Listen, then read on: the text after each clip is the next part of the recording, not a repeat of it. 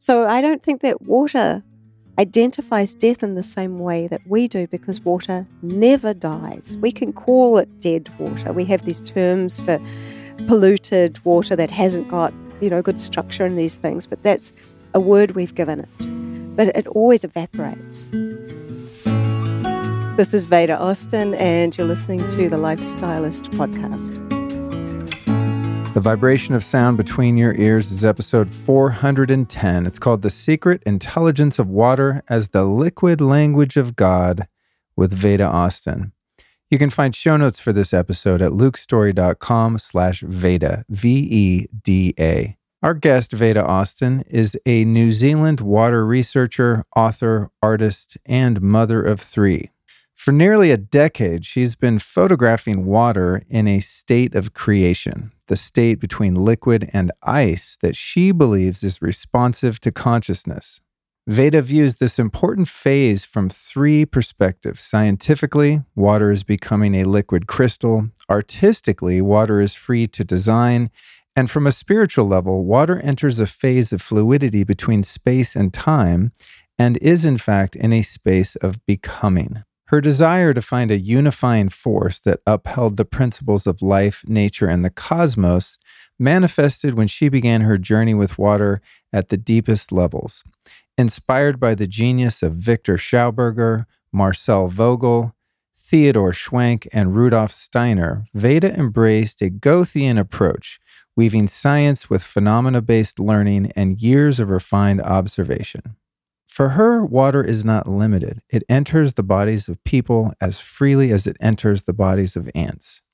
It can be found in the heavens as well as the earth, and it never dies. It's always reincarnating between liquid, solid, and gas. In summary, Veda believes water is flow. It does what it is. Now, this is a wildly meandering conversation, and one that was not only deeply moving for me, but also incredibly inspiring.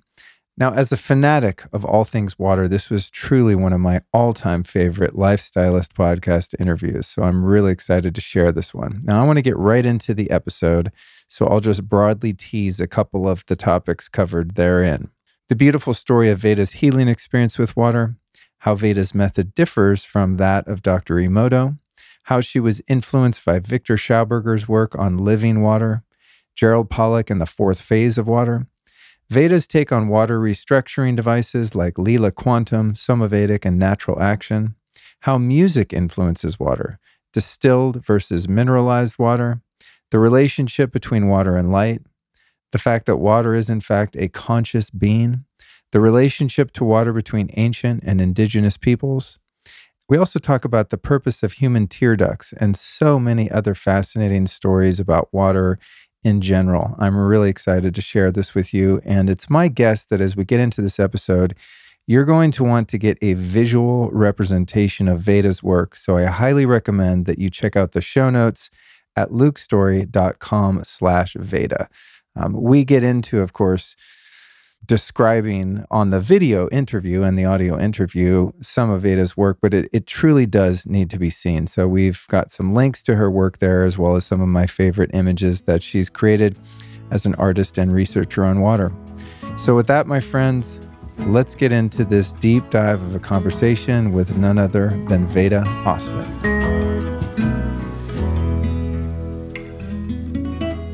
Veda Austin, so great to meet you. Thank you for coming by the studio today. This is my absolute pleasure. I'm so stoked. Me too. I've been following your work for a few months, I guess now, and am just continually flabbergasted by how fantastic and interesting it is. As someone, anyone that listens to this podcast on a regular basis knows that I'm a water fanatic, all aspects of it, and especially the mysterious nature of its consciousness. So when I found your work, I was just like, what? Yeah. We've got to talk. And it's so fortuitous that you were able to stop by here live in the studio. I always find it's much more engaging in the flesh. So thank you. It just worked out perfectly, and some things are meant to be. So it's interesting that you would even talk out loud about water having consciousness, because a lot of people are very unwilling to even talk about water and consciousness in the same breath. And yet, what I've seen is that water is really communicating rather than conforming to consciousness. And for anyone that has followed Masaru Emoto's work or has some idea that our consciousness impacts water structurally, then this work that I've been doing really kind of takes it another step further. And it really does suggest, after somewhere in the region of 36,000 photographs of seeing water respond not only to consciousness, but its environment, to words and music and thoughts, even, and having intelligent responses in two different ways. One, in imagery that you can recognize as an image that's relative to the influence, like the thought of a hand, you'll see a hand in the ice, to some new work that I've been doing, which is really pretty much next level amazing, that I call hydroglyphs, which is essentially a language of water that I'm identifying, which we can get into because it's repeatable. And to get one hydroglyph, which is essentially a symbol in ice that I've seen multiple times, I use words. So, for example, I'll write the word creation. I'll put my petri dish of water on top of the word, freeze it using my technique, which we can also talk about, take it out and take a photograph of what I see. And each time I do that, I will see a specific image. And I have to have done that at least 50 times and seen the same image appear to say I have one hydroglyph. And so each hydroglyph has a layered meaning of which people around the world are actually helping me to identify. And after 4 years of working in this area of hydroglyphs specifically, I have got around about 35 glyphs, which doesn't sound like a lot for 4 years of work, but when you consider how often you have to do so many multiple tests, it's actually pretty amazing, because then you're starting to like read real messages that are conceptual, and they have a very big overlap with hieroglyphs, and that they're conceptual meanings that are not designed to be spoken but are designed to be so felt.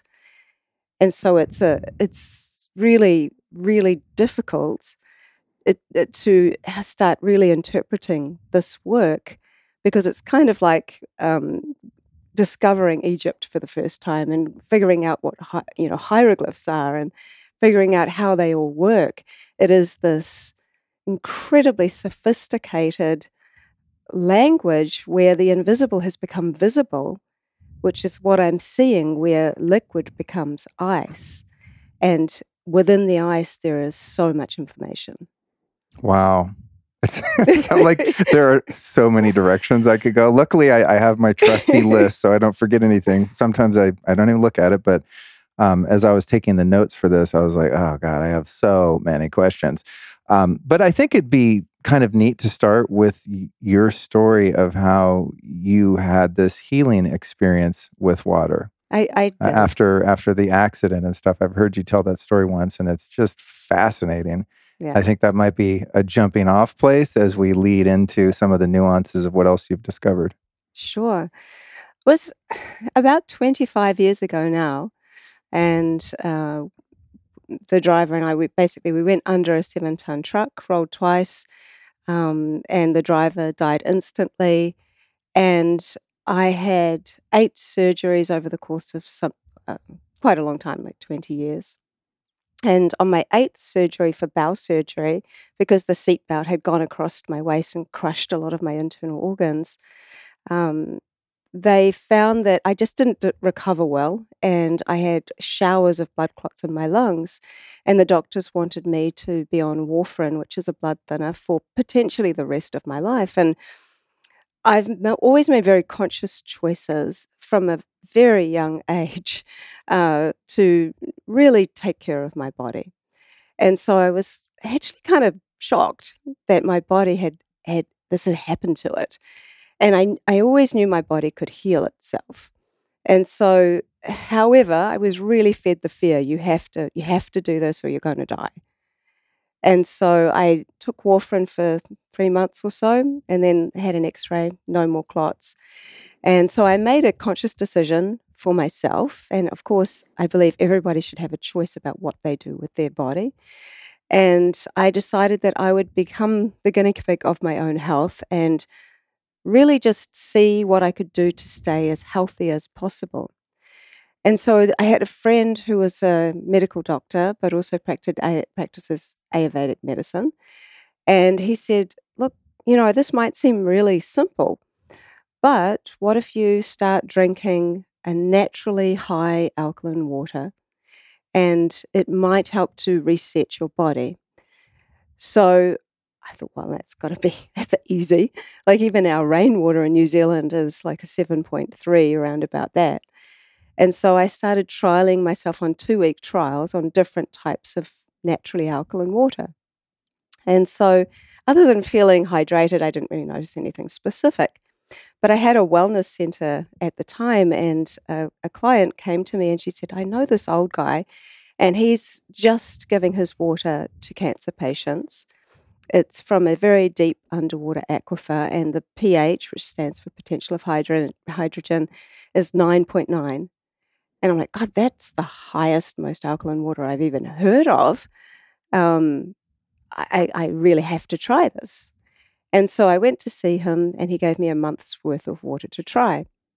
And after day 3, I really noticed a change in a topic that a lot of people don't want to talk about.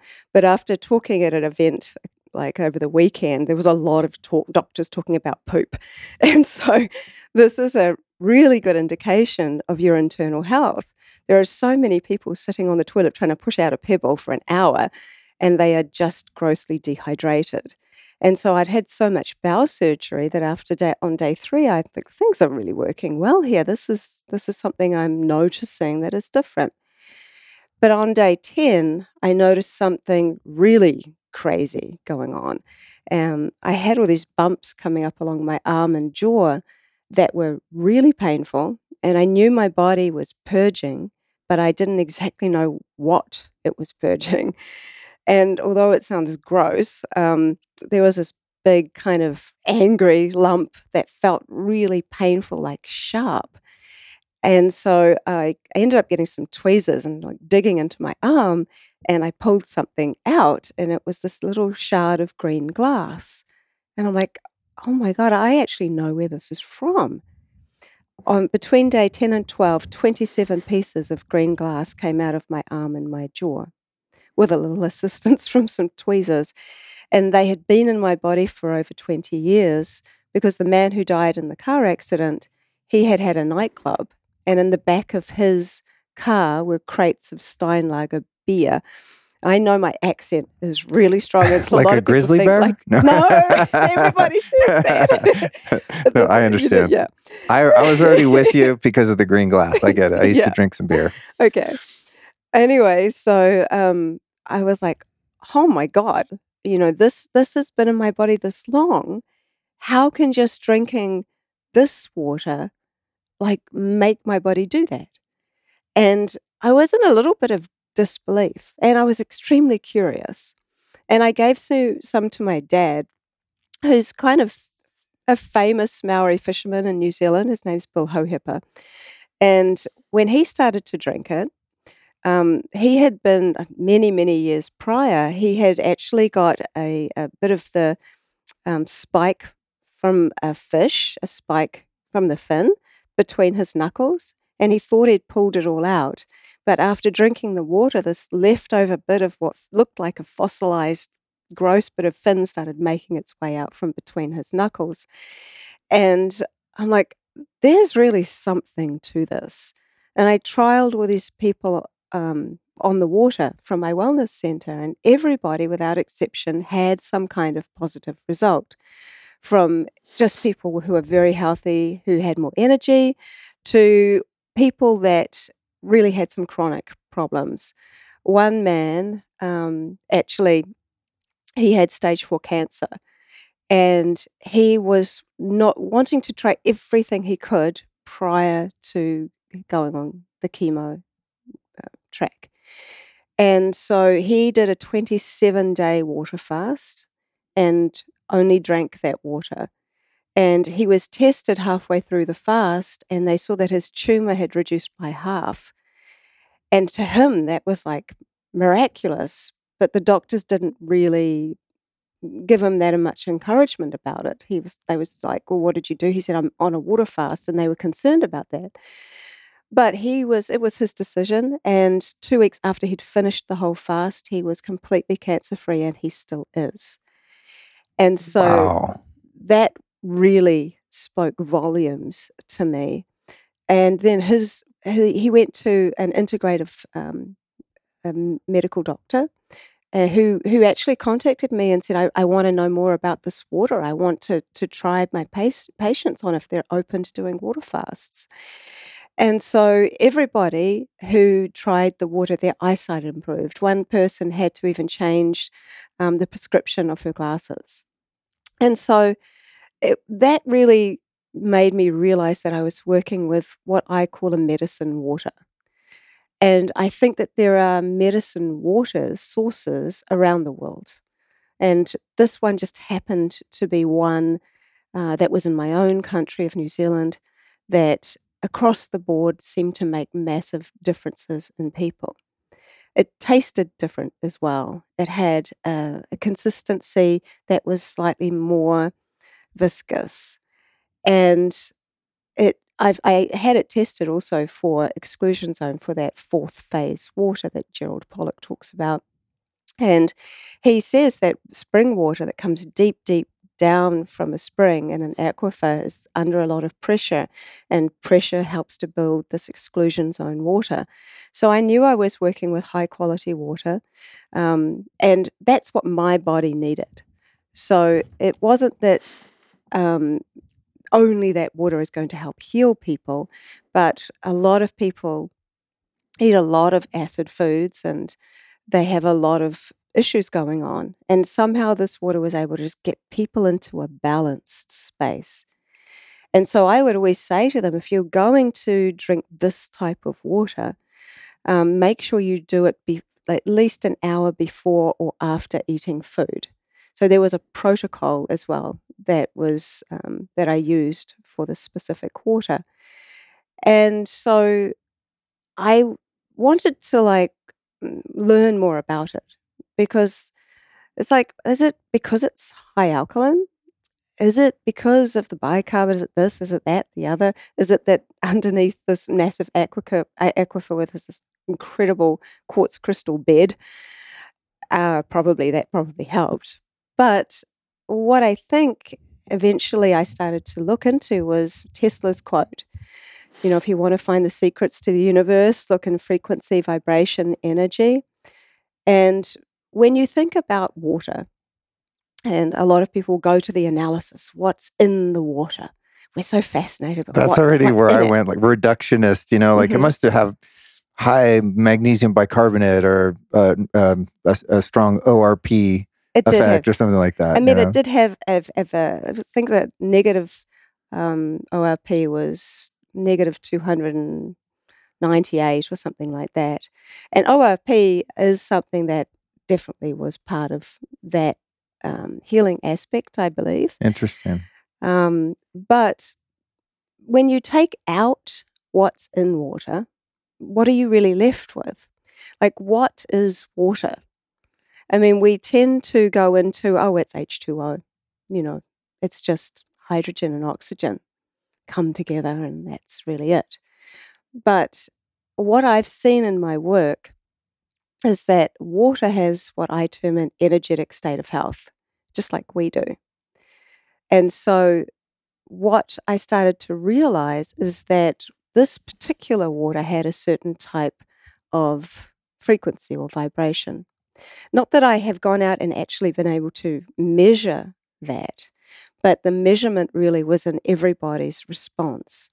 I tend to think of myself and people as having their own song. Each molecule has its own kind of tone and frequency, and then we have this orchestra, this humongous trillions and trillions of cells which work together like an orchestra. And so when I started to drink this water, what it felt like for me is that I had a new player. that went into each cell and informed it that there was something missing. And that then really created this new tone, this new song within me that was able to recognize things that weren't supposed to be there. And just like an opera singer can sing a high note and like shatter glass, it was kind of like that's what happened in my body, as this water literally purged everything to the surface that wasn't supposed to be there. And I had a massive energetic change. And it's interesting because what it also made me realize is that there is more to water than just hydration, just something that takes our waste away, just something that, we take for granted that we bathe in and swim in and all these things. And it led me onto the journey of how can water store information? Like, what information was held in that water that I needed to hear, that I needed to know, that I needed to feel? And that seemingly a lot of people did. And that then led me on to the work of, so many people have heard of Masaru Emoto, although clearly he was not embraced by the scientific community. What do you think the beef was? Because I got that book, The Hidden Messages in Water, I think when it came out or shortly after, and made perfect sense to me, but, kind of an earthy, far out guy. But what was the skeptical kind of scientific community's beef with his work? What holes did people shoot in it exactly? Well, he was always pretty open about it. He never misled anyone, but they took many, many, many photos and chose the best photos to share. So it wasn't like it was consistent. We're seeing this perfect crystallography in every single one. Ah, I see. So that was an issue. But what I think his work really did was open the door for people to see themselves as bodies of water that are sensitive to thoughts, sensitive to their environment, and like a kind of liquid crystal antenna, where we're bringing in information from the external world and bringing it into this internal world. And so what his work, which was very much seen in contrast, really did was make people more aware of themselves, of bodies of water. Whenever we cut ourselves, we leak. At our highest and lowest moments, tears come out of our eyes. We sweat, we urinate. We really are so much fluid, but because we're contained in the skin, in this kind of meat suit, we don't tend to see that about ourselves. And imagine if our skin was transparent, right? we would see each other as we really are, which is basically like sacks of water, essentially.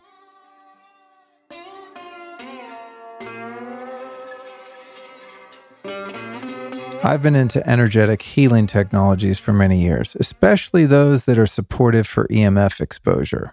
And there are a lot of so-called quantum products on the market, and I've tried just about any one I've ever heard of, but few of them have had any noticeable effect.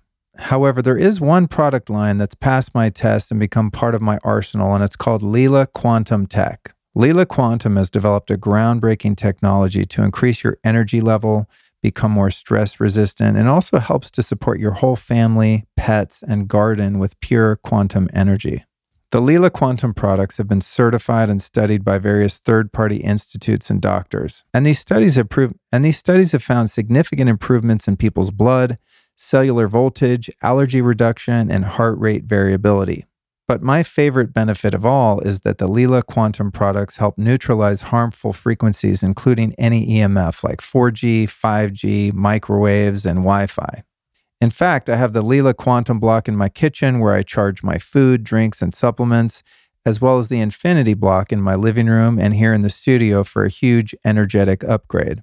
Leela Quantum Tech is a truly conscious business that wants to do good in the world and even plants a tree for every order.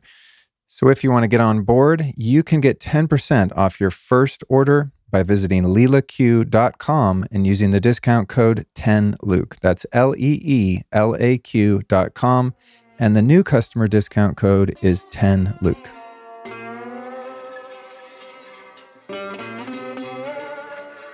I think about it sometimes where if a body is cremated, you have a 6'2", 200-pound male dies, gets cremated, and then afterward you have a little urn of, I don't know what it's, carbon or whatever the ash is that's left over, right? It's like, well, where did the rest of that physical structure go? It evaporated. There's water, right? It's like turned to steam, and it's wherever steam goes. Yeah, yeah. It's super weird. But you're talking about one of my favorite topics, and you've touched on something really important.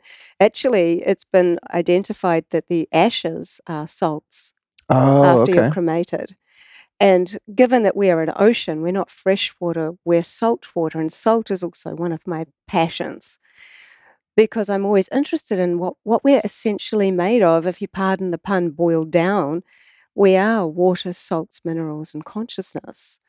And the way in which salt and water work together in this incredible synergy of information storage, we don't tend to think about. Within all of our technology, there is a crystal, the crystal storing information. Quartz stores vast amounts of information, but salt is electrical, and salt, when its cubic bonds actually fall away when it becomes into water, then it shares that information with the water, and that water then becomes a liquid crystal, because salt is a crystal, water is liquid, they come together, and they have this new type of information that is held within this liquid. And that's also what we are. I always think that actually our cellular memory is there because of the salt in our body mixed with the water. And really, I think that there is this idea, for me anyway, that water outside of the body and within the body is an observer. And I think there's two types of water in water. And I see that within a lot of different avenues, like in the work that I do. And maybe we should kind of come back a little bit before I get really into that. Sure.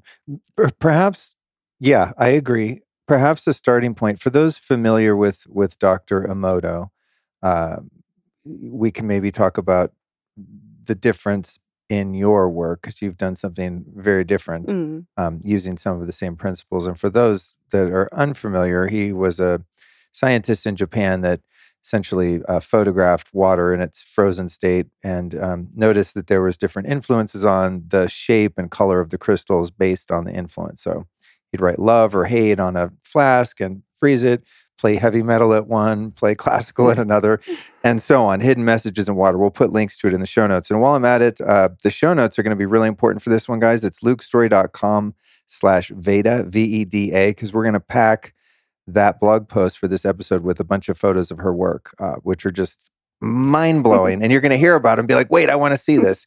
So we're gonna cover that. But yeah, perhaps you could just kind of talk about how you developed your technique and what it is fundamentally, and then people can go look at it and freak out. Yeah, and do it for themselves, which is what I always encourage people to do. So in the beginning, so just to carry on, there was another person who really influenced me and really encouraged me to kind of move forward, and his name is Laurent Costa. And he's a French microscopic photographer that takes photos similar to Emoto in the same kind of way, with flash freezing water and then photographing what is seen in the ice.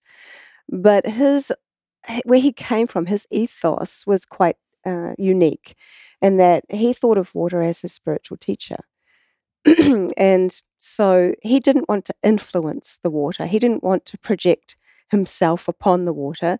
He just wanted to invite water to share whatever it wanted. And what's so amazing about the photos, and which I can share with you, that he took, where he was getting smiley faces microscopically. He was getting perfect hearts. He was seeing fish. And often he would look into a dish and smile at the water prior to freezing it.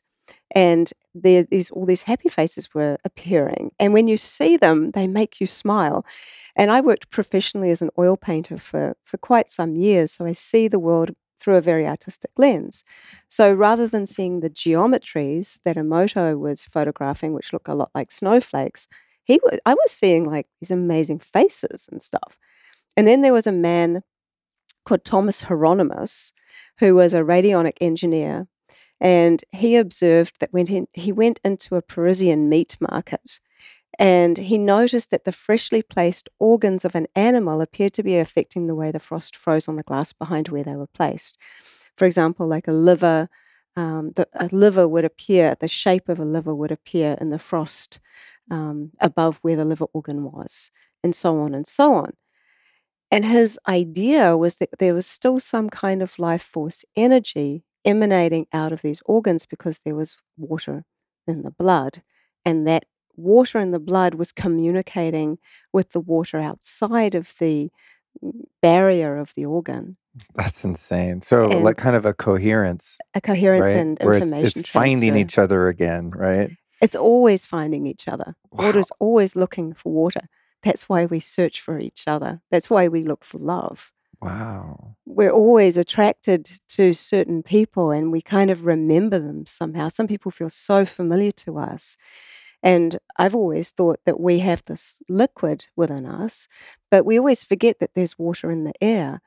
And so, because we have electrical charge, that gives off a certain, quite far, it goes quite far. And the water in the air is attracted to that electrical charge. And that actually is the way in which we can go into a room and just feel how it feels to us. The information is being transferred from the air into the fluid system. And that's how we feel what another person feels like. And there is a memory that is shared between those people. It's a feeling that we get. It's like, I just kind of know you from somewhere, and no one really can explain how that is, except that it is. And most people have felt that. So, anyway, I digress. So, as I was inspired by these people, I was really inspired by Thomas's work, and really his observation, because it was macroscopic. So, I've been doing this work as a water researcher for nearly 9 years. And back then I didn't have a microscope. And I was really curious, like, could water really store information? That was my question. Because you read all this stuff, but I always say, if you don't believe everything you read or everything you hear, like, see if you can do it yourself, if there's any way. And so I had some water, obviously had some good water. And I had a glass petri dish from something else I was doing. And I thought, well, you know what? I'm just going to put some water in this petri dish.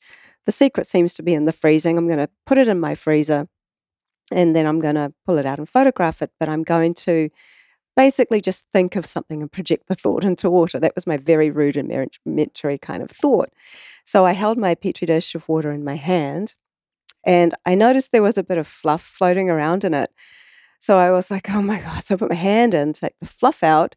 But my conscious thought was, I wonder if my hand will have any impact on the water's quote unquote memory, because I didn't know if it was real or not.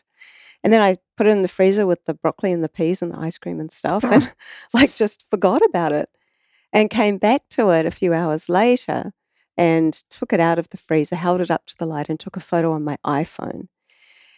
And the photo really was remarkable and kind of freaked me out, if I'm honest, because there was this hand in the ice that was so undoubtedly a hand that I was taken aback.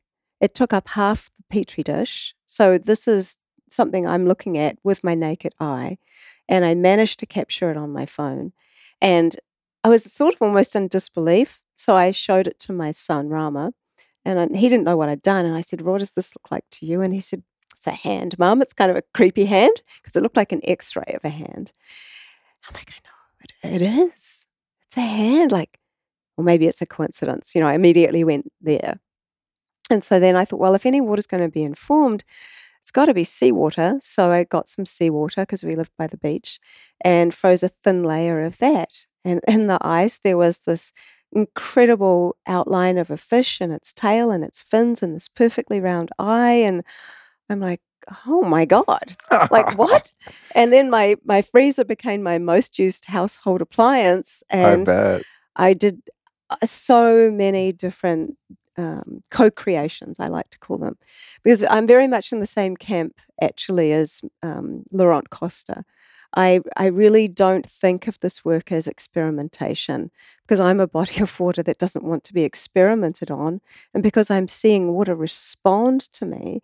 And in my culture, my father's Maori, there's a great deal of respect of water being an intelligent kind of living source and I've an heard you. ancestor. I've heard you mention in relation to peoples of antiquity and cultures that are still intact, however few there might be, that they always refer to water as the waters. Mm, Right? yeah, It's not just this minimized thing. It's this holy, sacred yeah. element. And when I heard you say that, I was like, oh, that's so interesting. That's very true. It was a pre-Roman times, and it's interesting because people would talk about waters in a very reverent kind of way, and it's very sacred as the waters. It's like the body of waters. Capital T, capital W, Yes, right?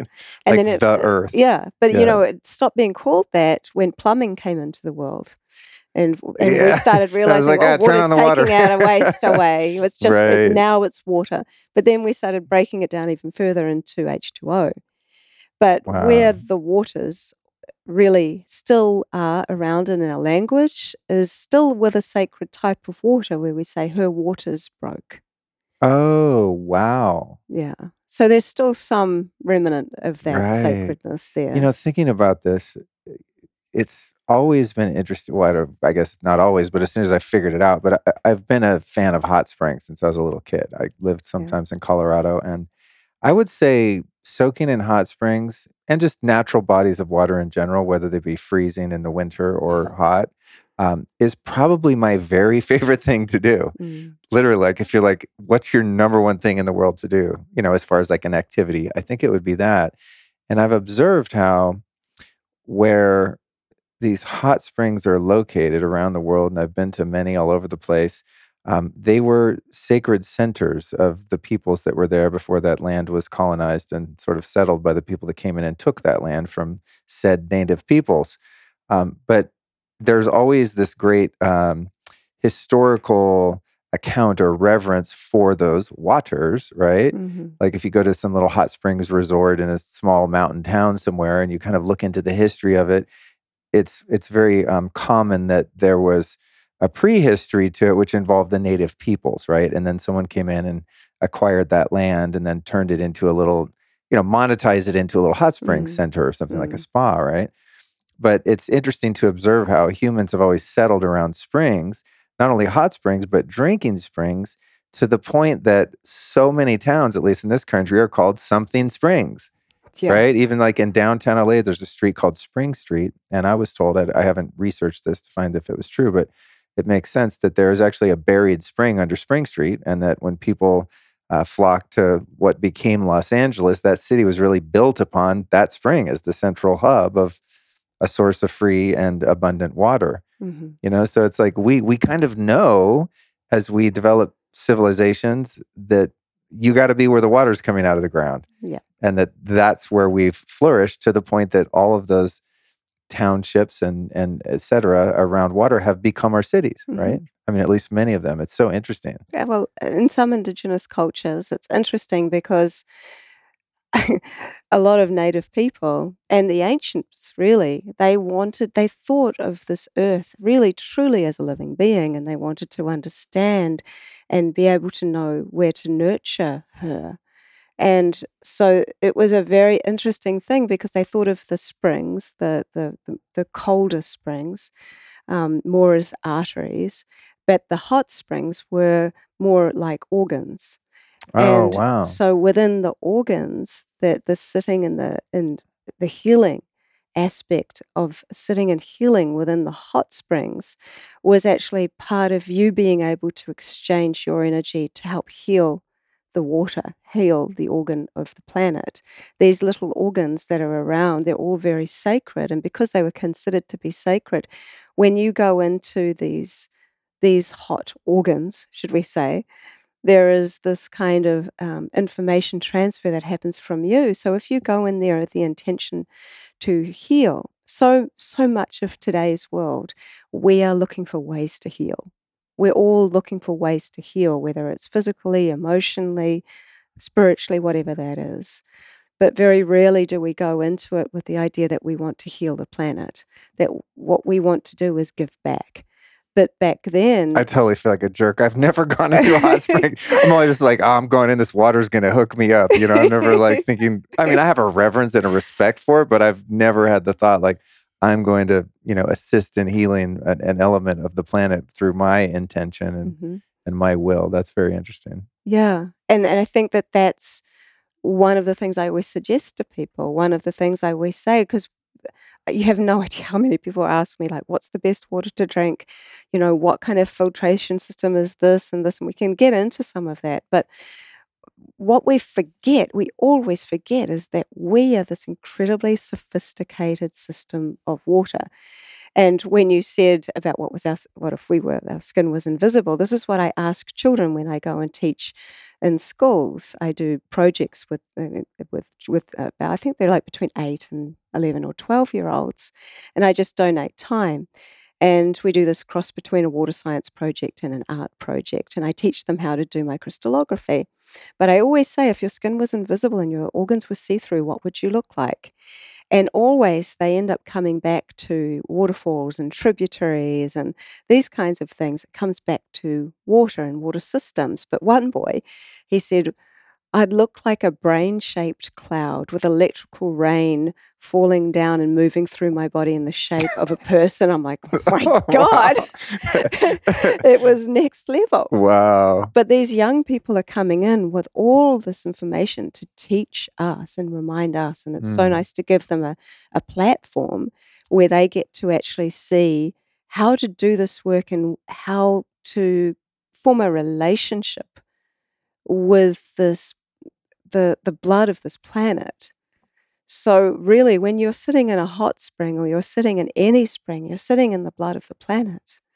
We never think about this.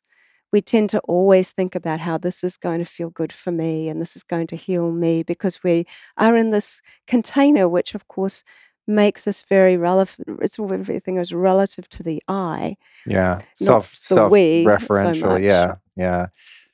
In New Zealand, which is somewhere I've always wanted to go, solely because, I mean, obviously it looks beautiful in photos, but from what I hear, there's a lot of hot spring activity there. Is that true? There is Rotorua, and there are various different hot springs around. And it's interesting. I'll share something with you I don't think I've ever shared with anyone, actually. Yes. I think it was on the last time I went to hospital for surgery, and I was in so much pain before the ambulance came.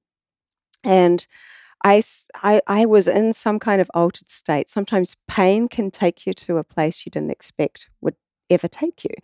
And I remember lying in bed, like really, I thought I was going to become unconscious because the pain was so bad. And I remember being suddenly in this space, which was sort of in between an awake and almost sleep or unconscious space. And I had this memory and this vision, really, where I was a young boy. I was around about 13. And I was my grandmother and my grandfather were sitting on either side of me, and they had full tamoko, which is the Maori tattoos on their faces. And I was in pain as this little boy, and they were trying to cool me down and trying to help me. They were very nurturing, but they called me a name. They called me a name called Pikirangi, which means to climb up to the sky. And I knew where I was in that vision. I was in this place called Rotorua. And whenever I have needed to heal, I have driven to this place, which is this thermal wonderland, where there are these geysers and mud pools, and it's all very thermal. It smells like rotten eggs, and Right. and it's amazing. But I remember researching about that years later, and there is a marae, which is a place where the Maori tribe will come to congregate, and there was one in reference to a chief who was called Pikirangi. And I didn't have any clue about any of that, but I remember being in that space, and I'd always been drawn to go to heal in Rotorua.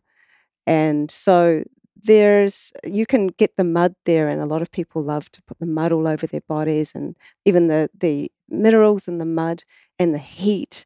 It's very, very good for you, great for your skin, kind of makes you feel feel good. I love doing that. Yeah. That's one of my favorite things. Yeah. When hot springs, I mean, rocky hot springs are cool, but when they're muddy, I love that. I just cover myself in mud and go lay in the sun. If Yeah. there's sun, it's the best ever. But even when you watch the geysers, when they kind of start to erupt, there is a time frame in that.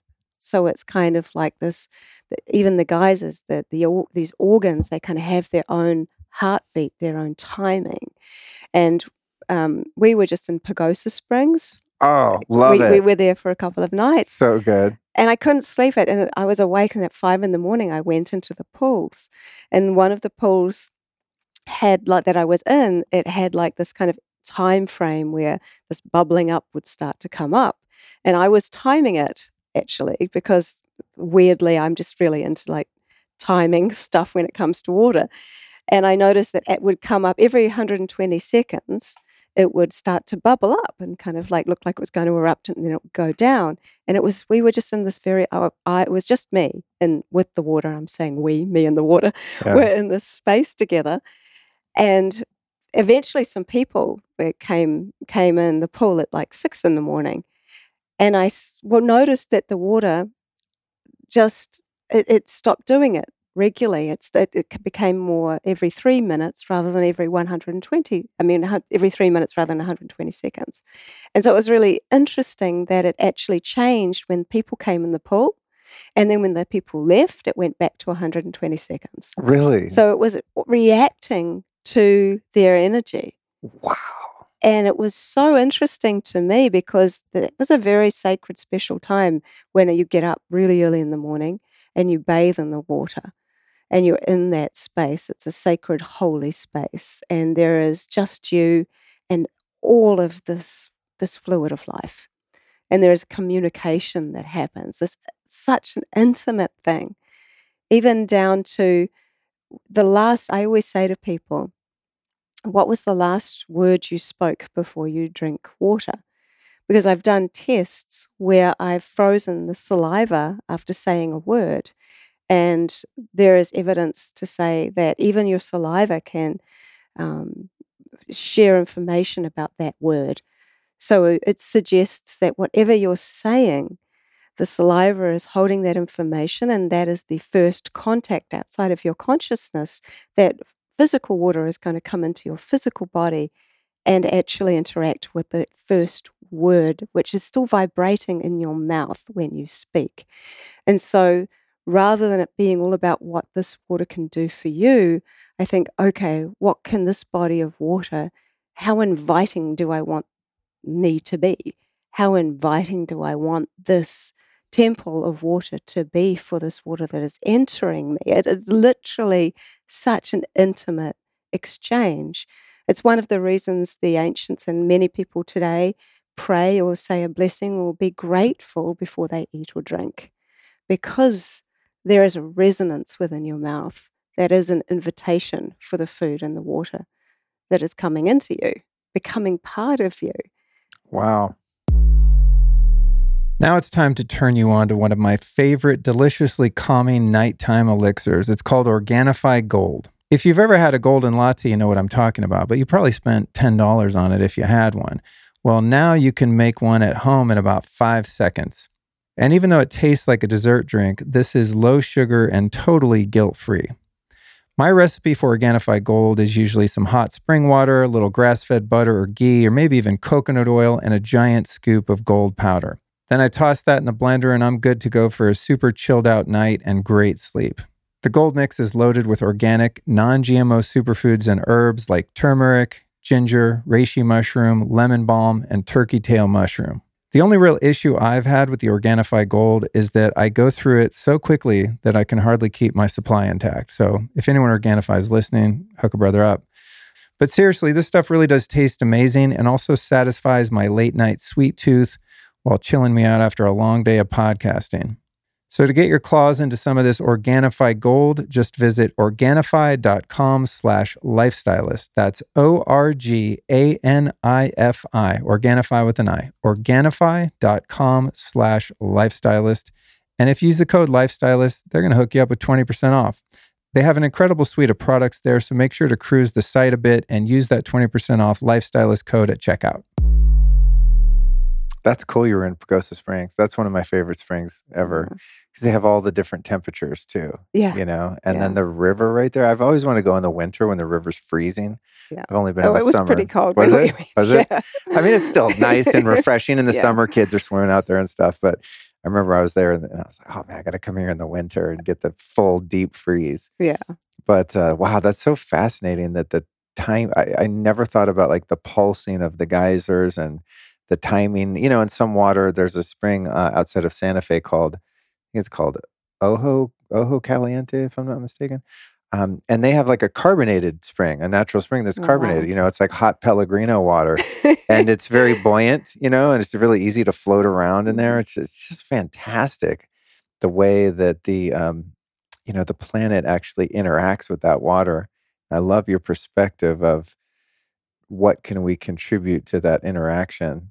That's really beautiful. Yeah.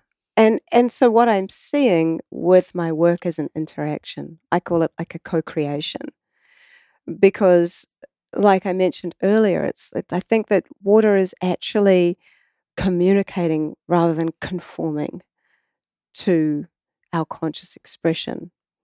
And I say that because I see it time after time after time after time again, and that water doesn't always do what you think it's going to do.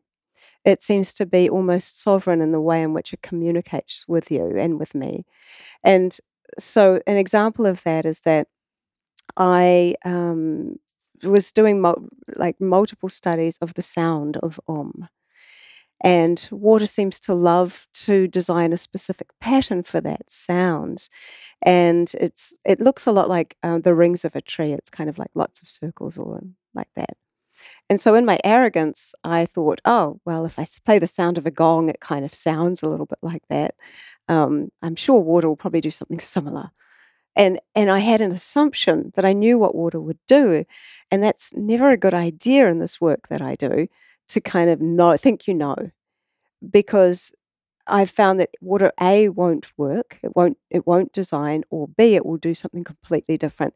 And what it did for the sound of a gong was create the gong with the mallet on top. It actually designed the instrument Oh my God. instead of doing like a sound pattern, Oh my God. like in cymatics. Right. Yeah. So it was very interesting. I'm very mindful these days to stay in a place of curiosity, to step out of my ego space and simply invite, not allow, because that suggests I have dominance over something, but invite water to share whatever it wants to with me. And because I was observant that water really likes to design in art, and I always say that art is the heart of water, um, I started using photos of people to see if it would show their faces or their features, a kind of facial recognition.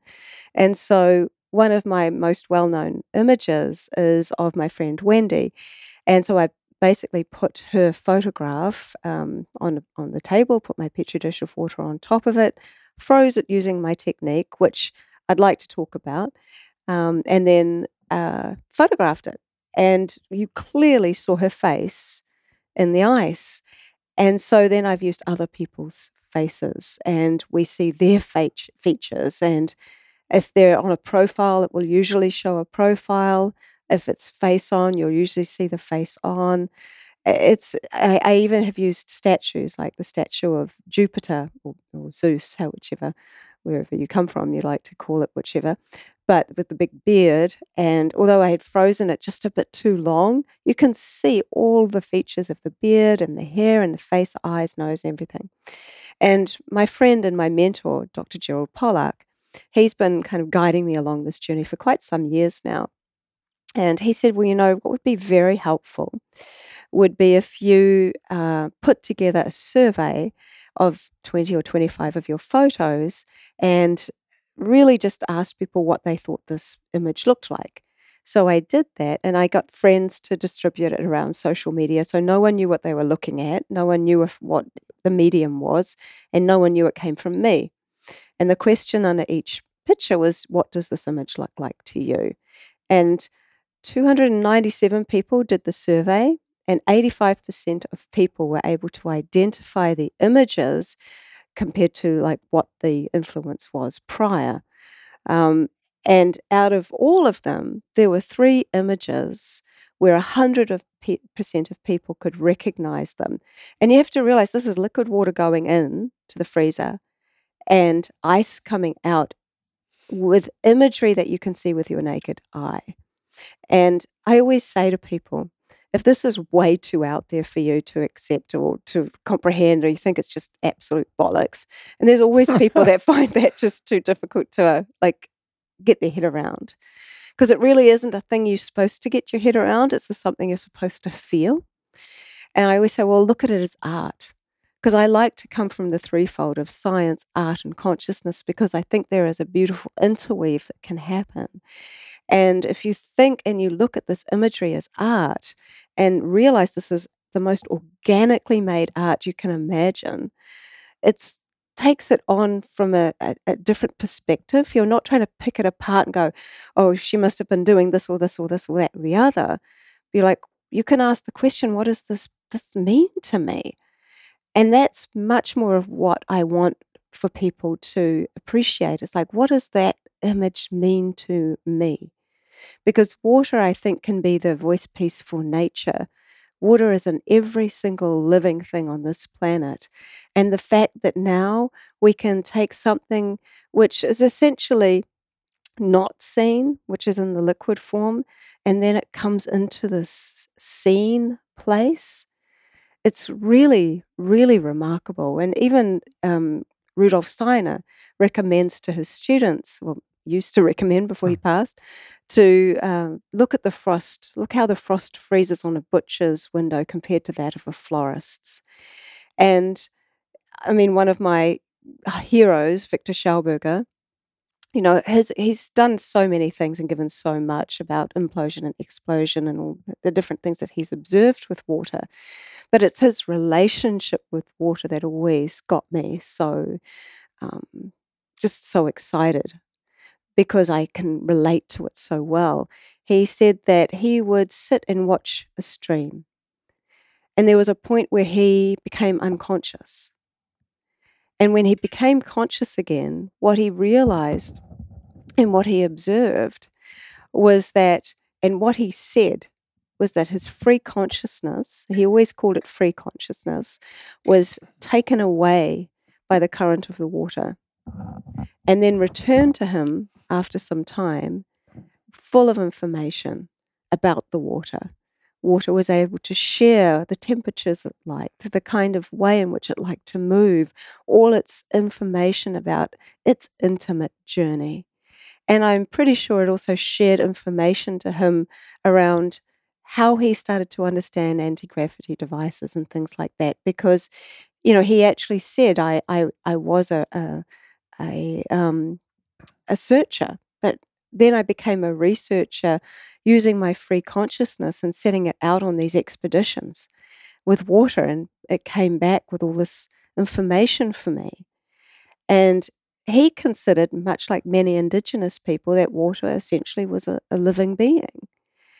And so as I have started to realize that, firstly, 30, however many thousand photos I've taken shows that this isn't random or coincidental. And with the amount of repeated studies that I've done, I'm seeing images that you can recognize that are showing up over and over again. And so it lends you down this road of like, well, what does this mean then? Like, what is this? What are you even working with here? Like, what really is water, given that it's in so many different states? And I'm sure most of your viewers would know that there is a fourth phase of water, the liquid, solid, gas, and then the type of plasma or gel, which is a more viscous type of water that has a negative charge that can absorb more light, slightly more alkaline. And that's the kind of water in our cells. But you can also find that water is outside of the body in certain waters. And so the secrets are always in the subtleties of everything. And nature hides her secrets well.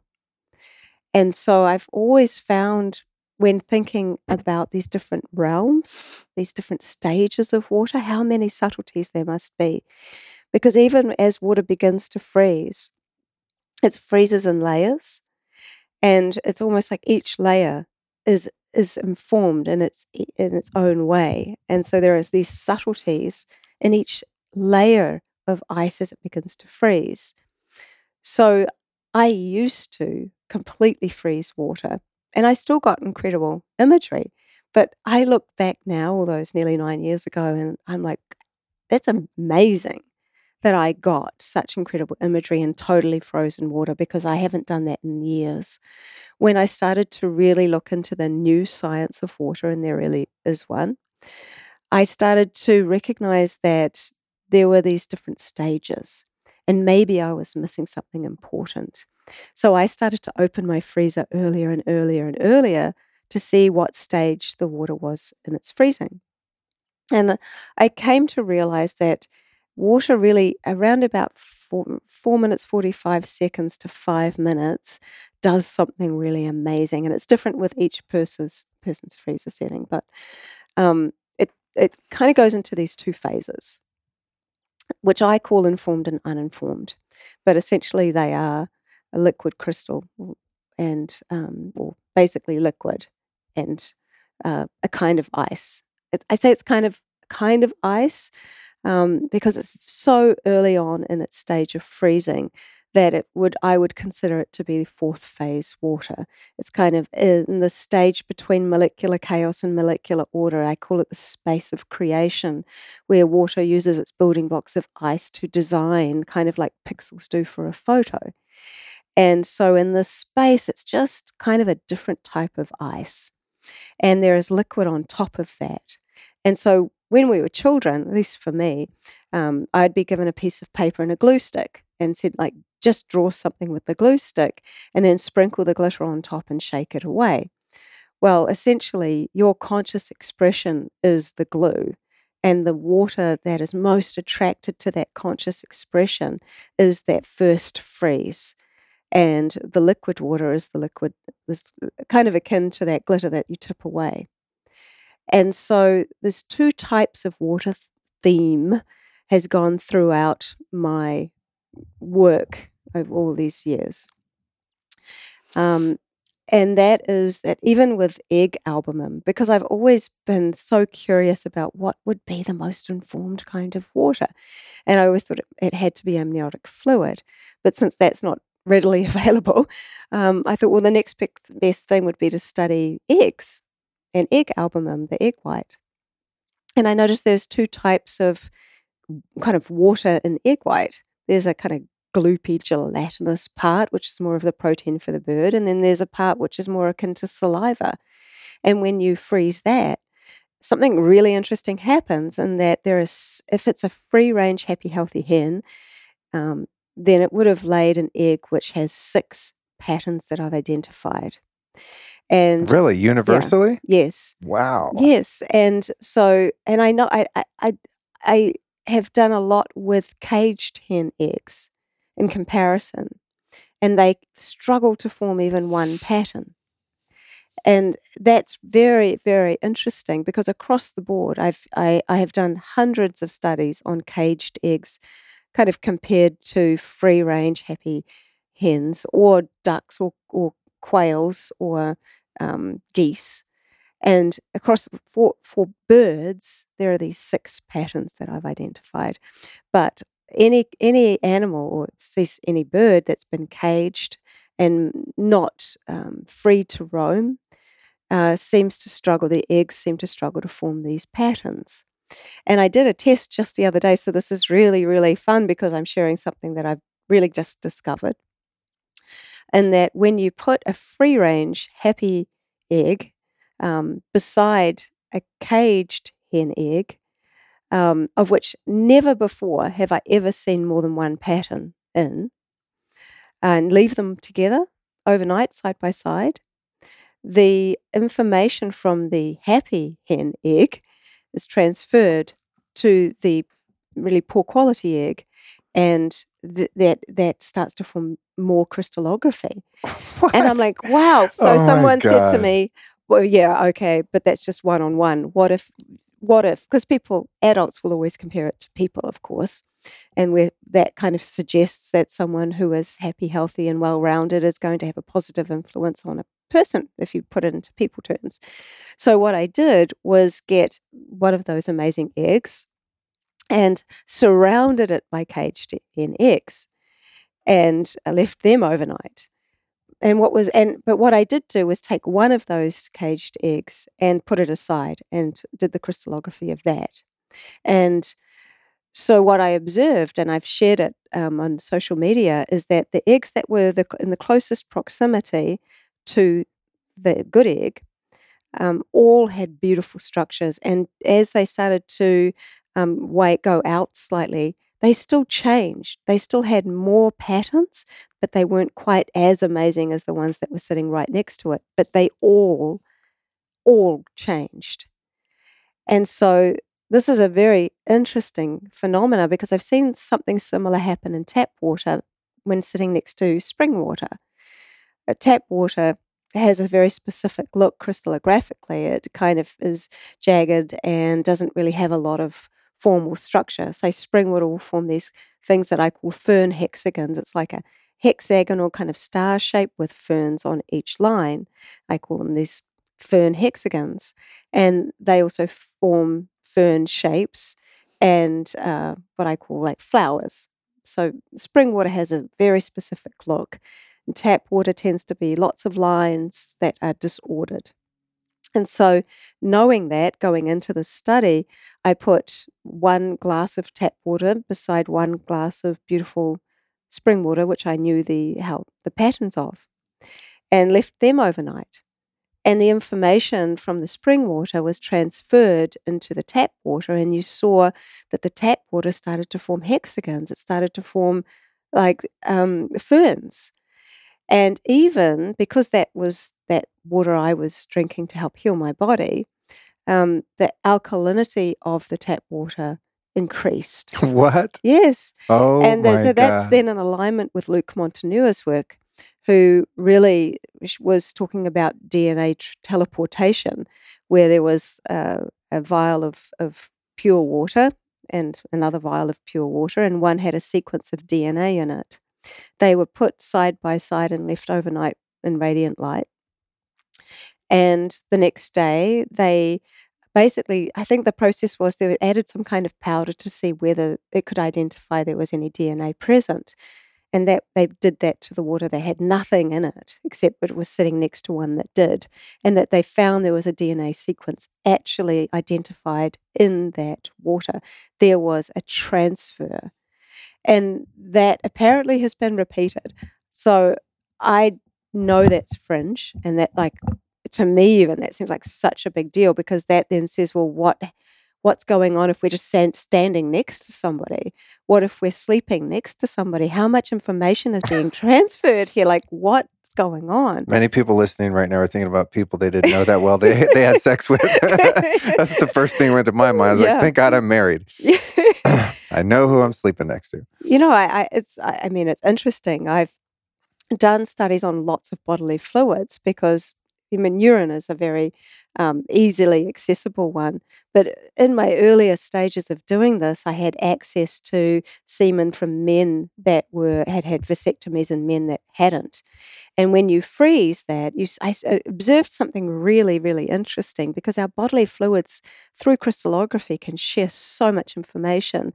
Across the board, the men that had live sperm, there would be these bubbles. They were solid, and they just formed these very bright, light, kind of silver-like looking bubbles. Whereas the men that had had vasectomies, there would be a bubble that was clearly starting to form, but it was almost as if the tops had been chopped off. They were like a bubble with a flat surface on the top. And it was very interesting, very clear distinction, very different. But even to test for if a woman is ovulating, there is this saliva prediction kit that has been around for many, many years, where basically a woman just spits on a glass dish and takes a magnifying glass that lets it dry. And if she's fertile, there will be these ferns that have started to form in the saliva. And if she's not fertile, they won't be there. And so our body is so much information that it can share with us. And I've even tracked my urine, I've tracked my cycle. And so I've done 2 months worth of testing urine every day and seen that in the beginning stages, there is a specific pattern that appears coming up to being fertile. There is a very specific kind of pattern that looks very similar to the hydroglyph for electrical charge. Wow. And then as you go into kind of beginning your period again, you'll start to see this kind of other pattern. And so even urine can tell us information about ourselves. And I love tears. People always ask, have you used tears? And so I have done a few tests with tears. One of them that comes to mind, and there's usually always a petri dish of water on my bench top in the kitchen. And so I was cutting onions, and I'm like, oh, here's an opportunity. So I got the petri dish. I put some harvesting. Harvesting the tears, and that's funny. They went into the water. So it was mixed with water, and I froze it, and I got this image which I've shared kind of fairly widely of that looked like my iris, the iris of an eye. And when it comes to tears, people often ask me about water and its relationship with emotions. And I think that water really is fluid emotion that we can see, and that is within us. And our tears, specifically, I'll say, the tears that come up when we are deeply in pain, when we're really, really sad and emotional.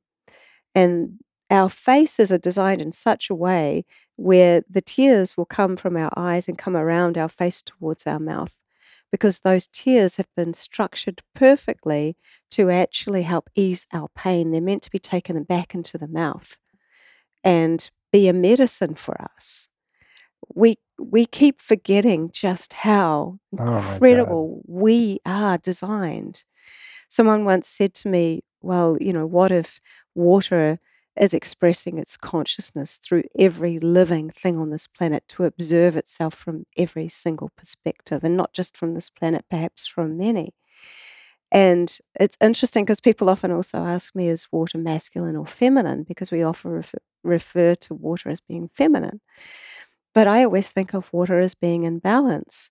So even if you do want to become kind of one of the people that look at water as H2O, well, actually, the two hydrogens are feminine, and the masculine is the oxygen. Feminine hydrogen is kind of the element of levity, and oxygen is the element of gravity. And so together they work perfectly to allow there to even be water on this earth. There is a harmony, a beautiful kind of intimate relationship between oxygen and hydrogen.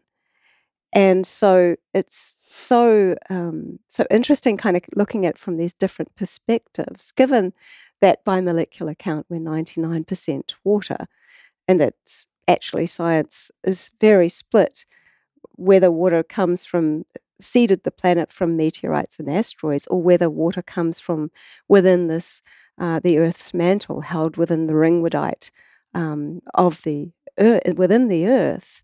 There's said to be actually more, just as much, if not more, water inside the Earth's mantle as there is said to be actually on the surface of Earth. It's called primary water, and it will come up through cracks and fissures and come up like a spring. And it's kind of made inside the Earth. I want to interject there. In a recent solo cast, I did a whole thing on primary water. And this, to me, it's like, there's so many things you're talking about that I didn't even know that are fascinating. But I've always had the sense, as being a spring water collector for, God, I think I started when I was a little kid with my grandmother, because these springs, like high Rocky Mountain springs and such, um, they're 8, 10,000 feet up, and there's this levity to the water. It's just being drawn to the surface, and it just goes and goes for hundreds of years that have been recorded, right back to people settling around these springs. And I always thought that was so interesting. And then when you have water like that tested, it's completely pure and free of any industrial contamination whatsoever. The acid rain, the nuclear testing, whatever, chemtrails, it's just pure clean water. And I've always thought that was really interesting. So I, being a novice researcher compared to you, found this thing primary water. Mm-hmm. And that in and of itself, I highly encourage people to research because it does many things, but one is that it totally dispels what I believe to be a myth that there's a finite amount of drinking water Mm-hmm. here, like Mm-hmm. potable water, I think Yep. they call it, right? That the earth actually manufactures water. Mm-hmm. I mean, this is just mind blowing, right? Because Mm-hmm. I think we've been led to believe that there's this scarcity, like with crude oil and things like that there's only so much of it. And so by that scarcity being created, of course, now there's a sort of an artificial value attributed to that, like gold or diamonds or Mm-hmm. something like that, right? If every grain of sand on the beach was a diamond, it'd be worthless, right? But you have to go get it. And there's only so much of it, right? So I just find the primary water thing interesting. And just from a health perspective, just the water that I would prefer to drink if I had my choice was water that's never been on the surface of the planet Mm-hmm. before versus water that's, been through that hydrological cycle of precipitation, rain, snow, lands on the mountain, becomes a stream, then becomes a river, eventually ends up back in the ocean and goes back up, kind of in this, so they say at least, this cyclical kind of pattern, Mm-hmm. Yeah. So that primary water thing to me is just like, that's next level. Well, I think one of the things that we need to become mindful of, and if nothing else, this idea of scarcity of water can hopefully make people realize how to treat it, how valuable it really is, not as a resource, but as source. And I think that, well, the idea that there is so much water, and that's not an idea, there is so much water. But I think, if nothing else, we need to learn how to start to treat water, because so many huge companies go out and just buy up massive amounts of it, lots in all the springs. There's so many people even coming to New Zealand and, taking so much of our water and exporting it, bottling it, exporting it. I mean, we really have made something that should be free for all humanity into this monetary kind of commodity. And it's what sometimes I don't think we realize, and it's probably maybe sometimes just me that thinks this, but when you really, really get that we're bodies of water, we're selling ourselves. We literally are selling ourselves when we sell water, because that has gone through the clouds, the trees, the animals, the inside of the earth. It's gone through our ancestors. And if nothing else, as a humanitarian right, I think all people should be allowed and to have water available to them for free. I think that we have commoditized so much stuff, and we've also polluted so much stuff. But we have the ability to come into reference. And I think, I'm sure there's a website called Find a Spring where you can go and actually Yeah. collect your own water. That's my friend Chris, Yeah, his site, right. who does the Alive Waters. Yeah. Yeah. And I It's mean, the best. he's offering the opportunity of pilgrimage to people to go and have a connection, a relationship with their water source. Because when we go to a store and we go to pick out like whatever water there is, and we're drinking it, we're not usually thinking about the fact that it came from some beautiful spring somewhere. We don't tend to make that kind of assessment. any more than we make an assessment of where meat comes from. We don't think of the animal when we're eating the meat. It's just meat and it's just water. We tend to not think about these things. And that's why I think when you get in touch and go and collect the water yourself, and if you eat meat, if you can have a relationship with your food and you do that yourself, if you can do that yourself and actually go through that process and give some respect to that animal that you've killed and are going to eat, then I think that you would see the world slightly differently. But we're so used to everything being packaged up for us that we tend to lose the relationship. And so that, I tend to see the world from that perspective, is that convenience is one of those things that we're very fortunate to have in the West. And I spent a lot of time in India, and it actually, I've observed many things, having spent time um, in places a lot of people wouldn't go to in India. And I noticed something actually very interesting, where there were some ladies that were at a pump, a water pump, and they were helping each other hold their sari under the tap. And they were coming from quite poor area. And usually, though, when you get married, you will often have silk saris. And so they were using a marital sari. And the person was translating to me and said, yeah, they filter the water through silk because they know that that is going to help the water be cleaner for them, but also it helps them evolve in a spiritual way. And I thought that was so interesting. And then I started diving into where Rudolf Steiner recommends exactly the same thing. Really? How filtering through silk makes this huge structural change. What? And an emotional, I say emotional because I think water has an emotional state of health or energetic state of health, but also that my partner and I, we're working on actually putting together something which is going to be so incredibly beautiful using silk filters. And so even Jerry Pollack, who I had a conversation with not a few weeks ago, said that even silk, just sitting beside water helps the water starts to build easy. And so when you think about silk, how it's prepared, how it's created, then you see that there is this little creature that is actually creating a cocoon to evolve, to transform.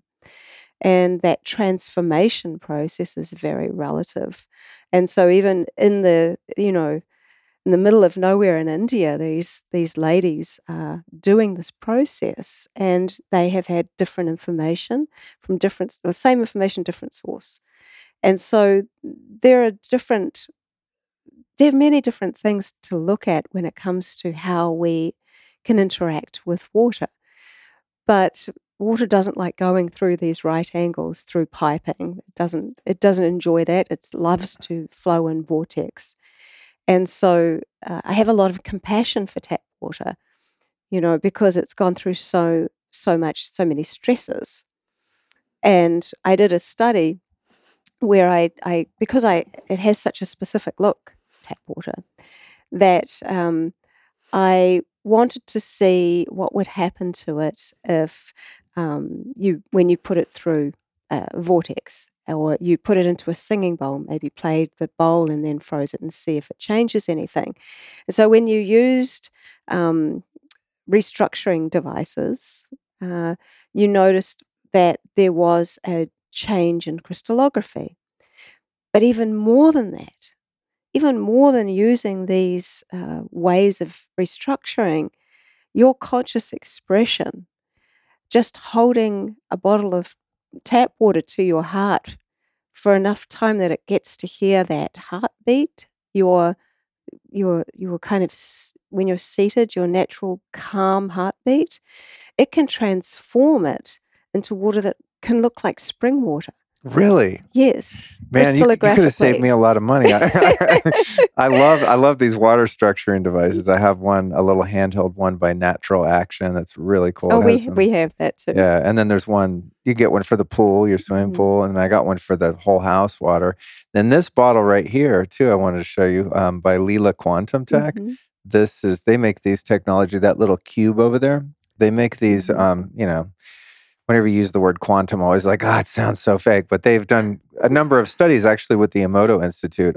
This is a quantum energy infused water bottle that structures it. And then these guys, Somavedic, have also done some testing Mhm. with Emoto where they show that the influence of their technology on the water. But that's super funny. You're like, you can just hold a glass of water up to your heart and just feel good. And so you found that human no technology method had a not only discernible, but perhaps even more identifiable effect on structuring water? It does when you have a relationship with water. Ah, okay. So not And just any person that's like, oh yeah, I'm going to hold it up here and think happy thoughts. it can make a difference even doing that. I mean, there's many studies done not only on water, but on people, where you can show someone a lot of attention and love, and you can show someone a lot of the exact opposite and yell and scream and tell them that they're terrible and all this kind of stuff.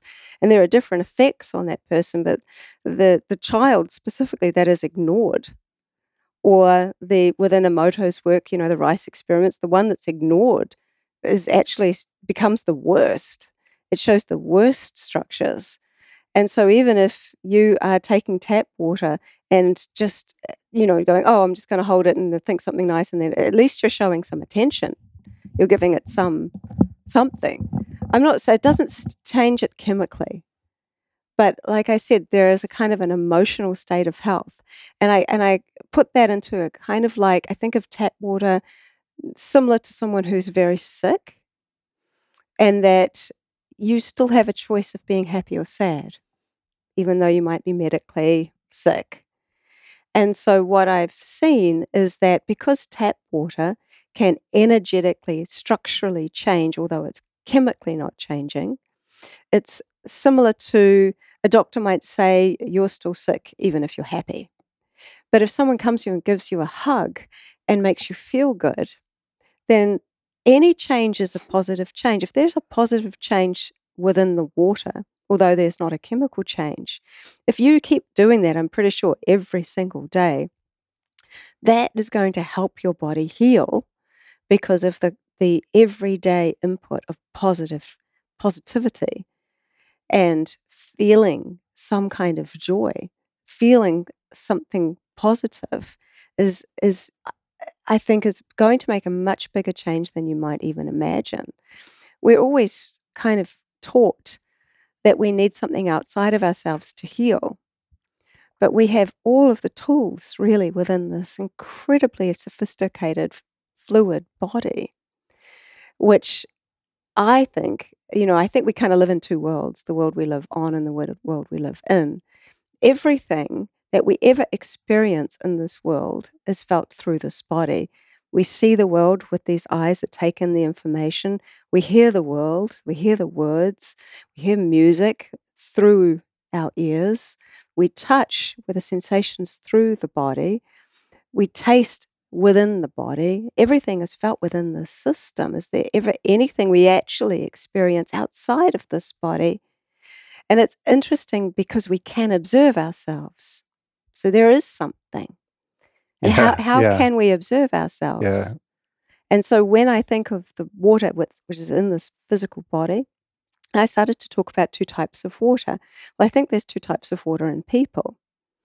I think that there is the water that we drink that hydrates us and that, goes throughout the system and gives us our energy and all these different processes that also passes through the body. But I think that there is a drop of consciousness within this body. And there's often throughout different philosophical texts and religious texts and various old ancient wisdoms that talk about a drop of consciousness that is within the body, that animates the body. Because there is something in the body. If somebody dies of natural causes, the brain and the organs, they're all still there, but nothing's working. the energy isn't there to make everything work. And so there is something missing. And I think when you start thinking of this kind of idea that perhaps there is two types of water in the body, that there is this essence of water that holds our information, our real true nature. And because we're able to observe ourselves, whenever I observe myself, I always feel like I'm about here, like looking in. And because I think electrical charge and light have play such a big role in water and consciousness, and I want to talk about light. But I think that this fluid body, um, that essence water is attracted to the water that is in the air. So we have that electrical charge that I was talking about. And I think that essence water, or the subtle body, or the spirit, or the soul, or whatever terms we might use it, is able to move in and out on this kind of energetic, kind of electrical highway. And when we want to observe ourselves, it has the ability to come out and come back in again. And I think also with dreaming, like we can dream. Often I've dreamt and I've seen myself walking around in my dreams. And I've done a really interesting study because people say, oh, well, your consciousness is affecting the water. It can't possibly be sovereign, which is fair enough. Imagining that water might be sovereign and have a voice seems pretty crazy to a lot of people. Most people are still getting around their head around the idea that water can store information. But I've done a very lengthy study on dreams where I'll put a petri dish of water beside my bed with the intention that it captures some part of my dream, and in the morning I'll freeze it and see if it'll share any imagery relative to my dream. And fortunately, I remember most of my dreams. And so for each time I did that, and it was really, I still get so surprised because I tend to stay in a place of curiosity, try to stay out of my own way with this work. And for example, I had a dream that I was in a sailboat and it was like these massive waves and I was feeling so seasick and it was just going on forever until we finally got to shore. And then when I froze the water, there was a sailboat in the image with these giant waves. And so it's interesting because when I'm asleep, I'm not the conscious observer of the water. I'm in a subconscious or even unconscious space. So it's as if the water was accompanying me as an observer. Now, when I've interviewed people, This is bananas. it's crazy and it's real. Wow. Sometimes these things seem so amazing. There's so many things that I don't share on social media because I'm like, no one is going to believe this. It's like, it's so amazing that how can anyone even believe this? So I share the stuff that people are able to see that they could probably get their head around. But I've interviewed a lot of people that have had near-death experiences, and because I think of this observer aspect with water, that three of those people that have technically died and come back alive again said that they felt themselves rising and they looked down at their body whilst it was being resuscitated, and they all said, oh, I hope that person's going to be okay.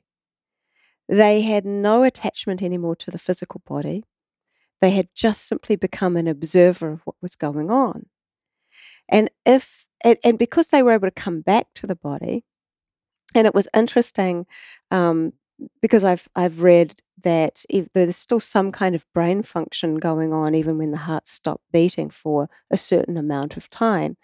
And even in Jerry Pollack, in one of his interviews that we were listening to actually today, where he was talking about some study, someone had done a study on rats that after they had been killed, there was still water, with the water in the butt, was able to still flow through the body. There was still some for about an hour, which was a very interesting observation. And so I think there is still some kind of an electrical charge coming off when there is still some still life force energy, like that Thomas Romanus observed there was something happening with that energy transfer from the organs to the frost. And so they were all able to observe themselves. They've said they felt themselves rising. Now, when a gas rises and when it expands, it cools, which is then in alignment with people who say that they feel spirit as cold. And so it also kind of goes into, well, we're always told that spirit leaves the body, but never told how it does it. In my observations, not saying that I know that this is a truth, but I hope one day this technology will be able to actually show something. I mean, I have an idea that there's a vapor or the spirit looks somewhat like that. But I think because we know so little about the stages of water and the subtleties within them, that perhaps this kind of second water, this like essence water within us, goes from maybe a fluid into some kind of vibrational vapor that vibrates at a faster level, so that we just simply can't see it. And in that, it's basically becoming a gas, in which case it's taking information and it kind of taking it into another stage. And when I touched on hydroglyphs, which is the kind of language, this visible language of water, well, a man asked me, could you please ask water what death looks like? Could you write the word death and see what water might show me? And so I already had the hydroglyph for living. And the layered meaning of that is also gratitude. And so I wrote the word death. And I got this living hydroglyph. And I'm like, oh, that can't be right. And I did it again. And I did it again. And I did it 50 times. And I did it more than 50 times.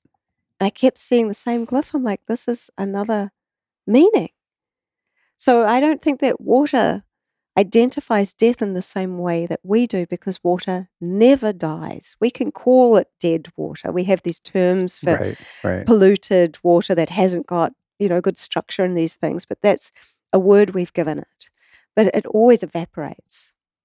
This is super fascinating. To me, your light environment is just as important as proper nutrition and fitness, maybe even more depending on how clean your diet is. And hopefully by now, you know how brutal non-native blue light exposure is for you, especially at night after dark. The short version of why is that blue light exposure crushes your melatonin production and increases cortisol. This is a really bad idea if you're trying to get good quality sleep. I've been blue-free at night in my house for many years and have scoured the internet for countless hours to try and find pure red bulbs. This is why I was so stoked to find the Lumi Sleep Plus bulbs from Blue Box. They are awesome and check all of the important boxes. Most importantly, they only emit red light, so no blue, green, yellow, or orange light, just pure red light, which is optimal for melatonin production. To take it a step further, they even added a converter into the bulb that lowers the EMF and reduces flicker to almost non-existent levels. Flicker is bad as it can cause neurological issues like headaches, migraines, and even photosensitive epilepsy. And here's a cool test you can do for your home lighting. Take a short video of any bulb in your house in slow motion, then watch it back to see how much your lights flicker. And if they do, I would highly recommend replacing them. And the Lumi sleep bulbs are non-dimmable, as dimming a light will increase flicker and EMF rates. Plus, you don't need dimmers when the light is pure red because you want that warm, mellow light at night. So I'm just obsessed with these things. I take them with me on every trip and have them all over the house. If you want to grab some Lumi Sleep Plus light bulbs, here's what you do.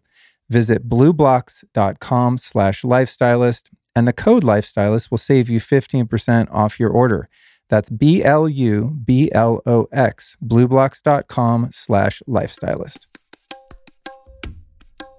That right there, I had a realization about a year ago on a hunting trip, and I did a podcast about it where there's the whole story. But essentially, I hadn't been hunting since I was a little kid. It's never been my thing. But as you mentioned earlier about, the reconciliation of going to the origin of what you consume and being willing or, to participate in that. So I went hunting and I shot this boar.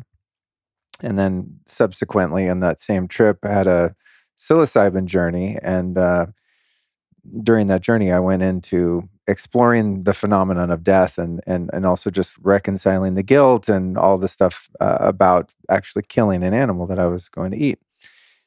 And it sounds so trite. It's hard to like deliver it with the impact with which it was delivered unto me. But essentially, the boiled down, no pun intended, version of it was that death is a fallacy and that there is actually no reality that we know as death. Mm. That what we perceive to be death is just that it's the transference of form into formless.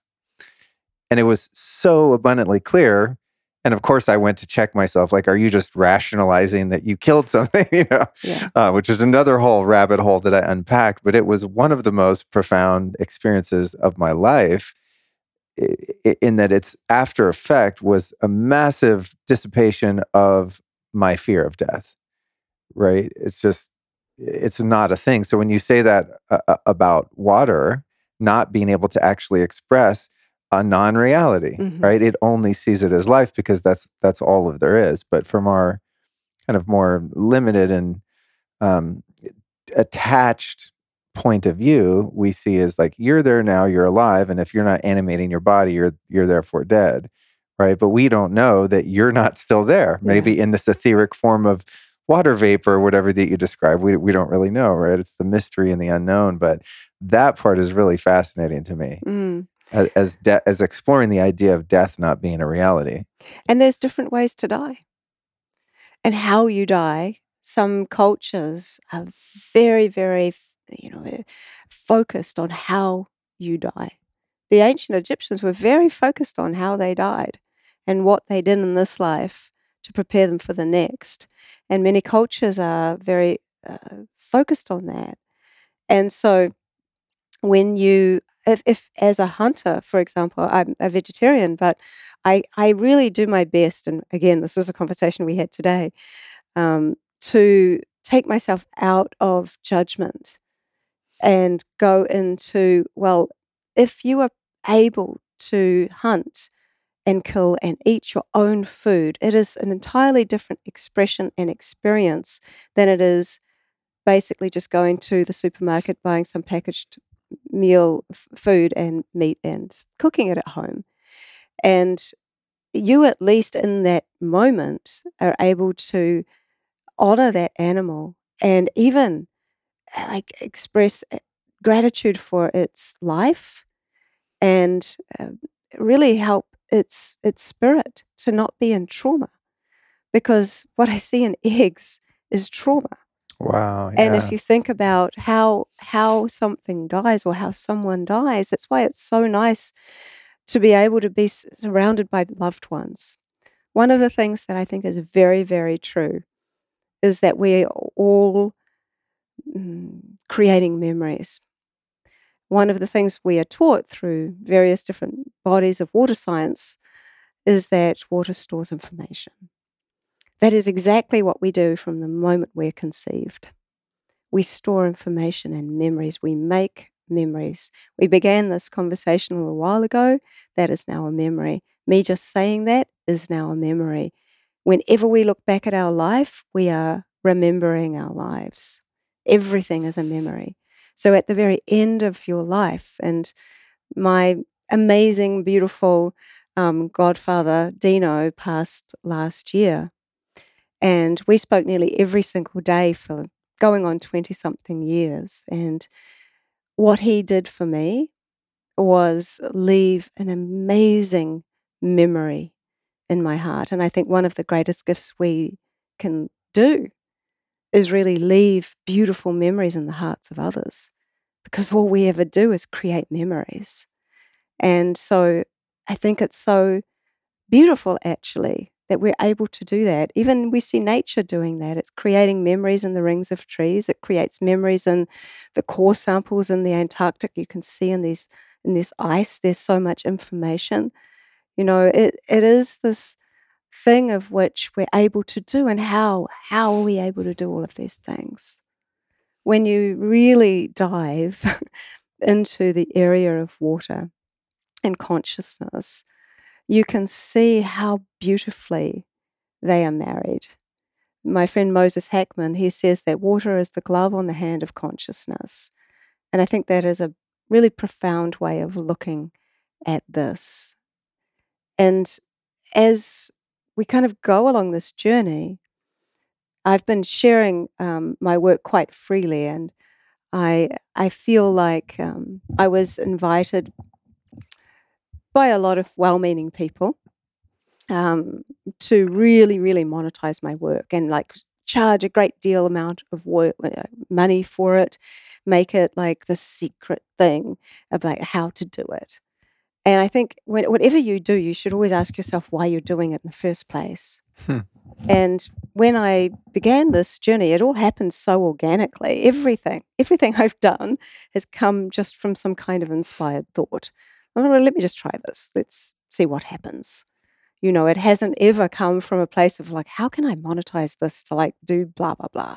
And like, because I think of water in such a profound way, I think, well, water is showing me something that needs to be shared.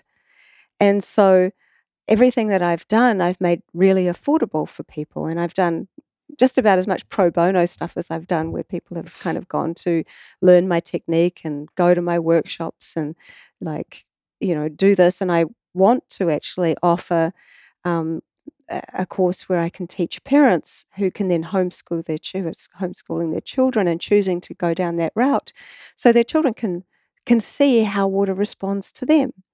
And I always say when you're beginning this work, don't kind of go from zero to hero. Don't go into it expecting water to show you a face or an image or any of those things. Like start in the beginning. This is a relationship that we're learning about, where it's very similar to human relationships, whereby you want to get to know someone. Like say you're really attracted to somebody and you ask them out and they say yes and they're attracted to you, and you go out on a date and you go to like a restaurant and the waiter or the waitress will come and serve you and there are lots of people having conversations around you, but your focus is really on that person. You're looking at the way they smile, looking at their eyes, listen to their voice. There is so much information you're taking in by your observation of them and them of you. And you really aren't really aware even of what's going on around you. Your focus is there. So that's the early days of relationship. And as you get to know someone better, you become a lot more relaxed. They get to know all your little idiosyncrasies, like if you don't put the lid on things too tight, like that's me. Oh my God. That is so funny. When we were driving last night, Allison handed me her little reishi chocolate drink and I took some of it and she's like, oh, I want the rest. Save me some. And I said, sure. And I handed it back and she went to shake it up and it went all over the car. She's like, why didn't you put the lid on? Because you said you were about to drink it. What? Yeah. That's hilarious. It's a real thing. Yeah. And we have this, and then even within families, families, they don't care if your hair's perfect or if like you wake up and your breath could kill a goat or something. Nobody's caring about those kinds of things. And this is what I've observed in my relationship with water. Water teaches me about love. Water really is the elixir of love in many ways, in that your focus, your relationship with the external expression of love, which is to me water, it's showing you, firstly, it's transparent, it's non-judgmental. It will go into the body of an ant as easily as it will go into the body of a king or a beggar. It really doesn't carry any judgment. And within those expressions, we have a choice to be also that way. And what I see with teaching people how to do this work is just observe water first. Observe the patterns it normally makes. Then when it feels right, maybe get a singing bowl and put that water in there and play it, and then see how it's changed. See that you've done something to it that has made it energetically moved. You've moved it. We understand what it feels to be moved. We only need to listen to a piece of music that just makes us feel something, gives us goosebumps, like all those things. This wave comes through us of emotion. And I always think of tears actually being emotion that we can feel and see and taste and touch. And if eyes are the windows to the soul, then tears are an expression of spirit. And so as people start forming relationship, what you start to see is that water starts to become responsive.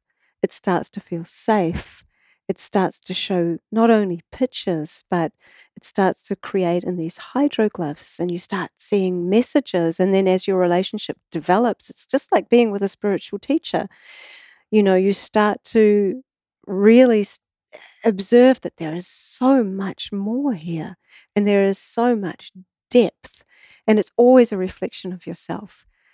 It's so decentralized, this work, because it's not all about me having this amazing relationship with water, and people call me the water whisperer and all this stuff, but so much about my work and this work and water's work with me is that I'm just simply showing the world what water is showing me. Have you heard of colostrum? Well, it's been one of my top superfoods for the past decade.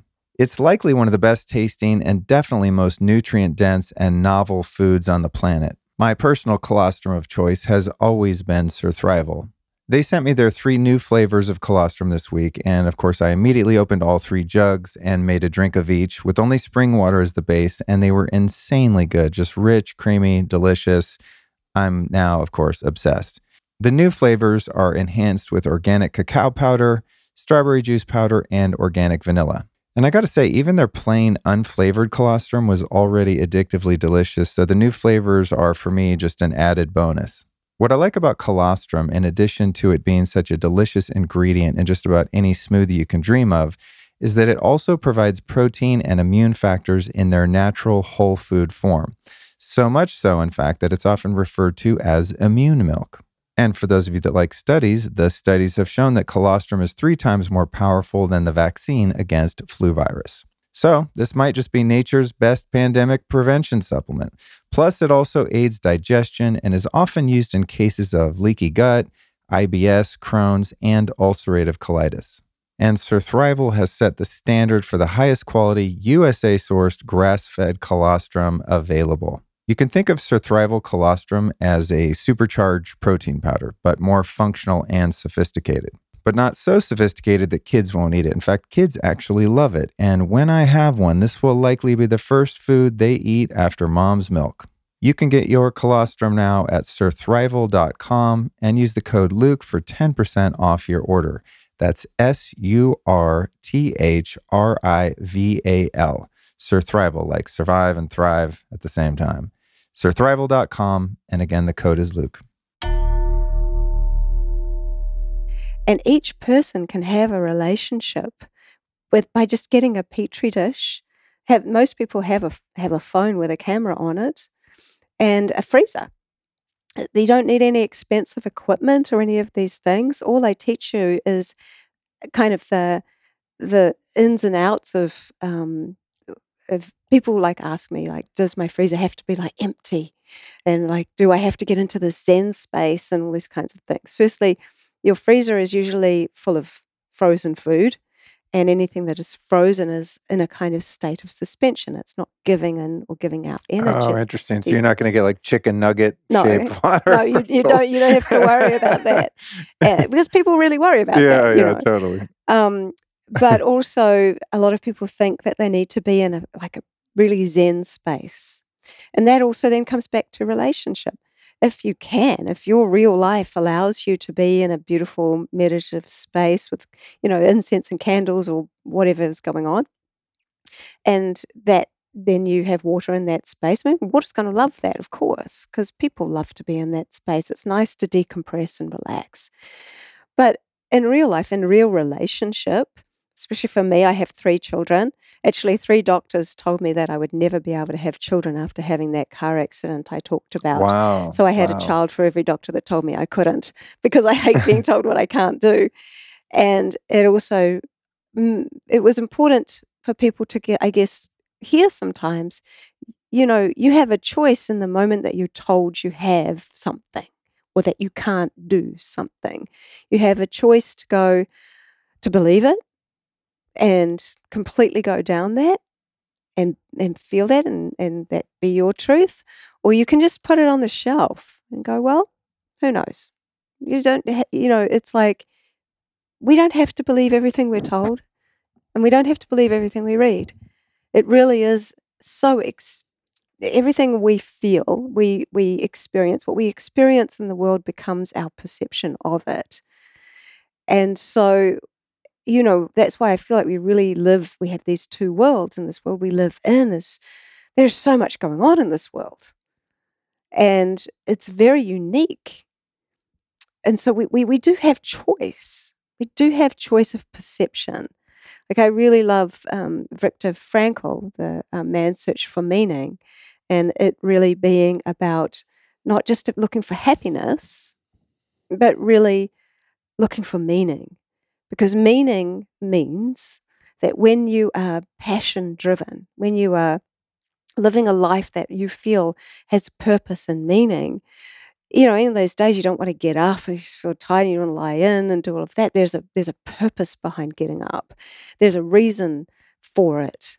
And truth is, we don't always feel happy. We can feel content, which is like actually one of the most amazing feelings to every day have a feeling of contentment. But when you're in a world of chaos, at least you have a choice to actually have some order within yourself. It's very difficult when we're seeing so much crazy stuff going on in the world, and there's many things that many of us are not happy with. But within this realm of water, what I keep seeing is when I am frustrated, when I'm angry, water won't design anything with me. It's not because it doesn't want to. It's because I don't think that water actually resonates at a frequency that is in that kind of more dense space. What I think actually is that even if I'm sad, water will respond very beautifully with me. There's a lot of there's compassion there, but it just will not. If I'm stupid enough to just think that it's a good idea to do some crystallography after I've just been like in heaps of traffic and the children have been driving me crazy or something, and I think, oh, I'll just do this crystallography now. I mean, it just won't work. It won't do it at all. And actually, Wow. there's a lady that's working with me now. She lives in Slovenia. And she said, and I have this private Facebook group for people that are actively using my technique and sharing their work. There's about 300 people in it. And you have to have my technique to be able to be in the group because I want to make sure everybody's doing the same thing. And there's some incredible stuff being shared in there. And that's what's exciting. What excites me most is seeing other people do this and seeing how their relationship with themselves and other people and the natural world and water shifts and changes.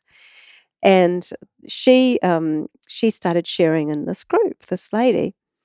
And I reached out to her because she shared this image of dogs. Her dogs appeared in the ice. I really wanted to know about that. And she said, well, firstly, 6 months prior, she'd been using my technique. This was before hydroglyphs ever came into being. And she said, she wasn't seeing anything incredible, but she did it every day for 6 months. I'm like, wow, you are just an inspiration. Most people would have given up ages ago.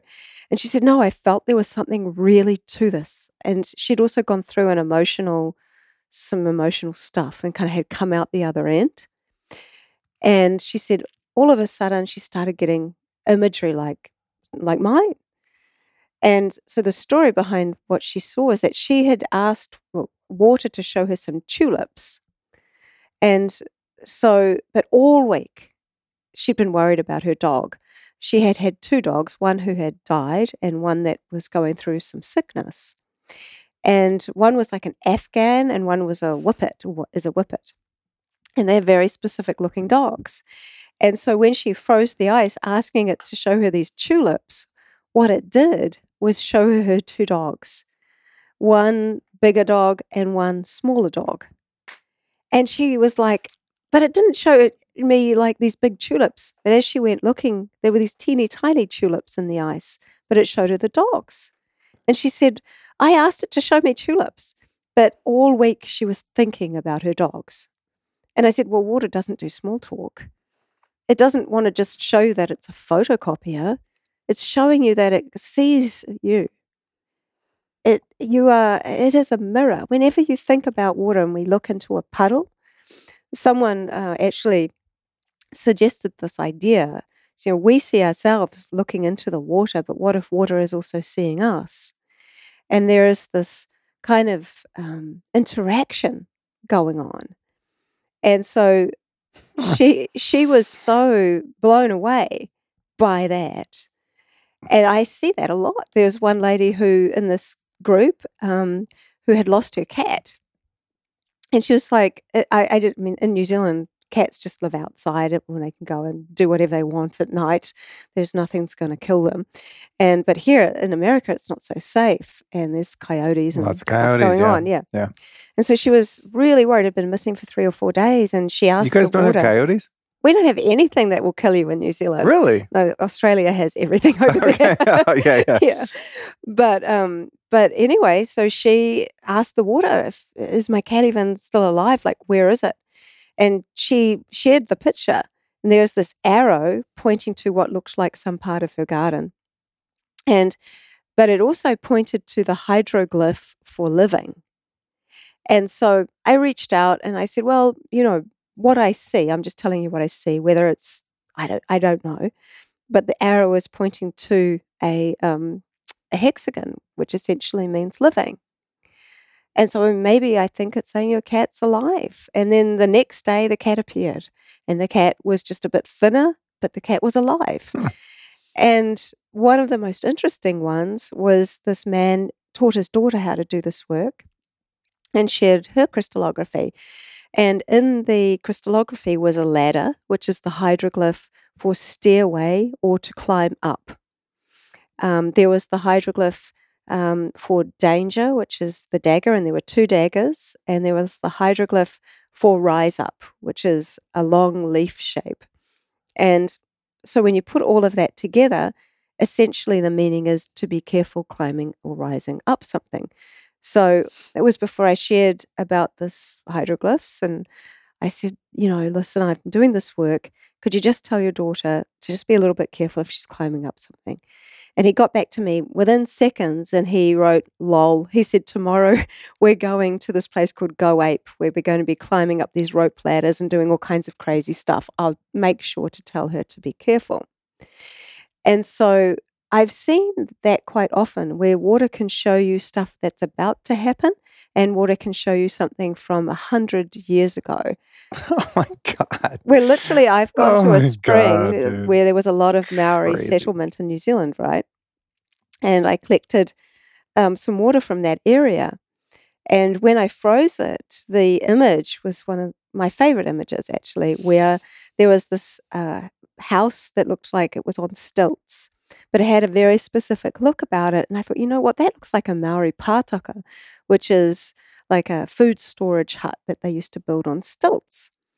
And so I went going through historical books in that area, and there was this historical sketch of a pātaka that looked like you could have almost put the ice image on top of it, and they were just so similar.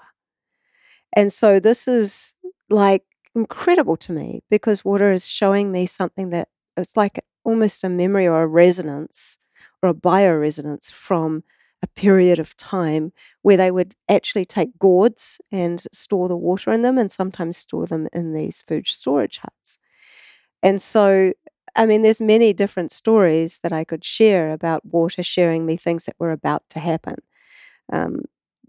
But then going into the realm of spirit perhaps might be something which is also interesting, because my mother, who was literally a walking angel on this planet, she passed in 1999.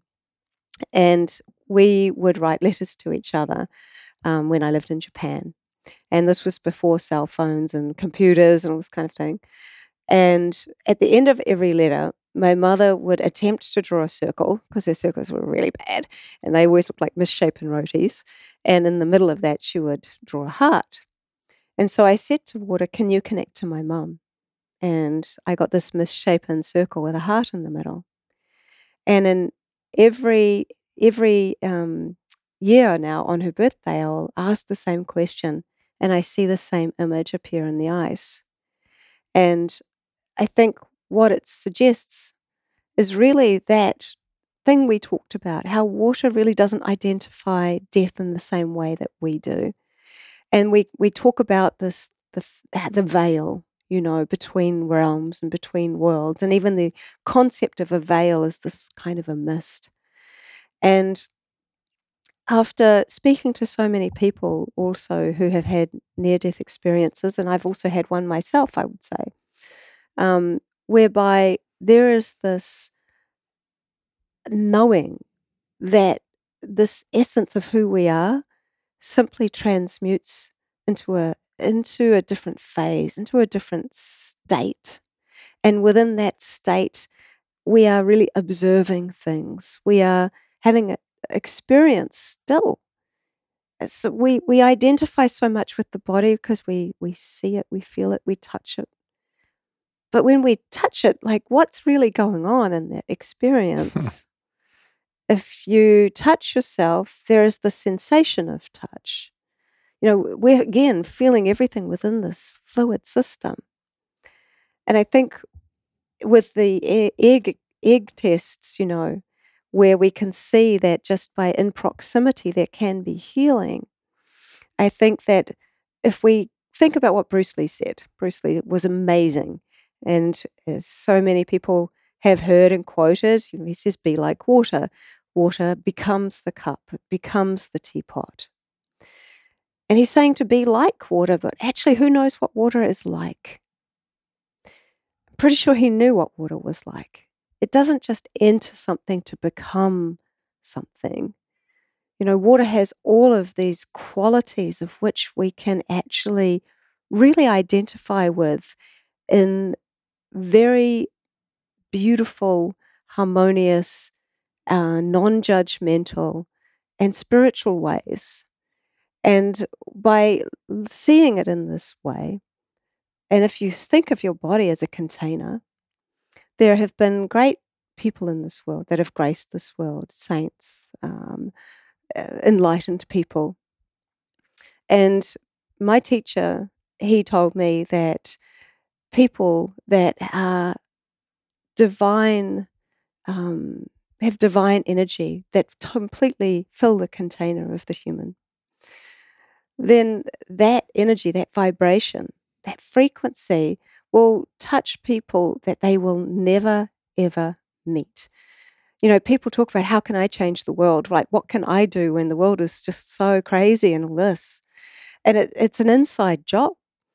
If we simply recognize ourselves as divine temples of water and that we ourselves really have the community within the cells of just the most incredible source. Like water to me is not a resource, it is source, as I've mentioned before. And we have the ability to communicate with this like spark of life within us, this beautiful kind of essence within us. We have the ability to really fill this body with such beautiful divinity that doesn't come from a place of ego, that doesn't come from a place outside of ourselves. We're given this gift of life on purpose, and we are able to share that energy. It doesn't matter if you can't walk. It doesn't matter if you can't see. It doesn't matter if we have all of these issues. The point of that is that we have a choice to be free, to express what it is to feel and be divine. That doesn't have to that should never come from some place of ego. That comes from a fact. In that accident I told you about, there was I was in the Christchurch earthquakes. There was some really big, terrible earthquakes in New Zealand that happened. The day before the second one, I was sharing the story about the car accident to my friend that had come down to see me to Christchurch, because that's where it was. And my son, Rama, who was nearly 3, and I've never shared that story with him. I mean, it's not usually something you share with little children. He was hiding behind the cupboard, and I didn't know he was there, and he was listening to the whole conversation. And then, as children do, they're very sneaky.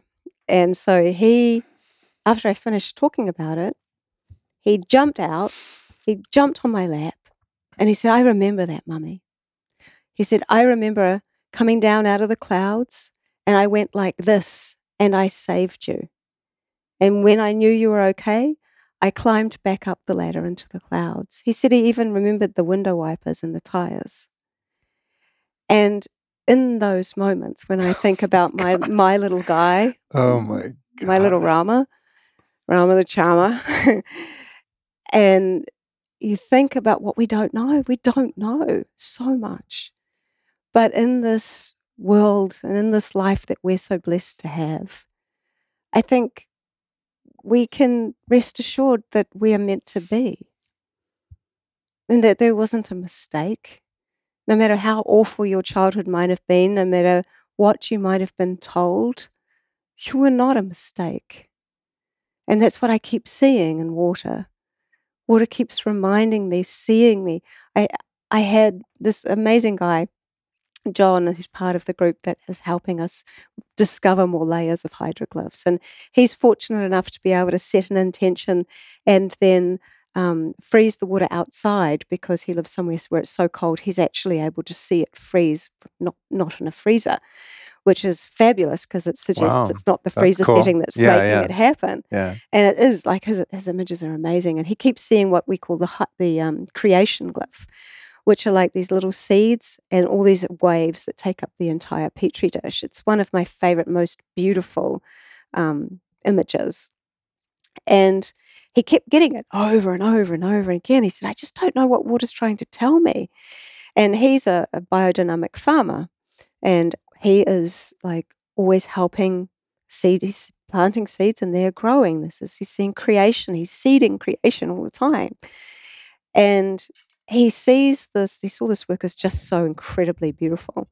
And I said, "Well, how does it feel to you if water is showing you a reflection of yourself, showing you that in this space you are the creator and you have appreciation for the creation?"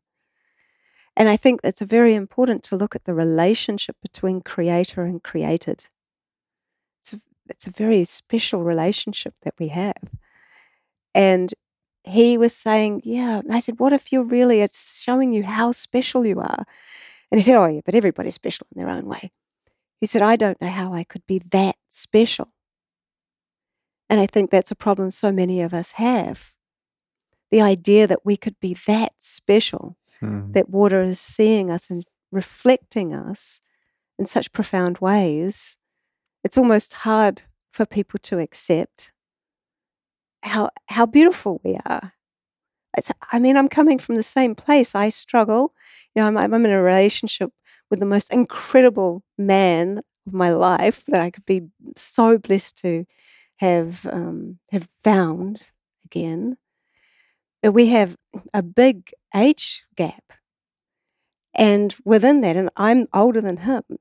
And talk about confronting. If I stay in the space of feeling like, am I pretty enough? Am I young enough? Am I this enough? Am I that enough? All the things that so many women question about themselves.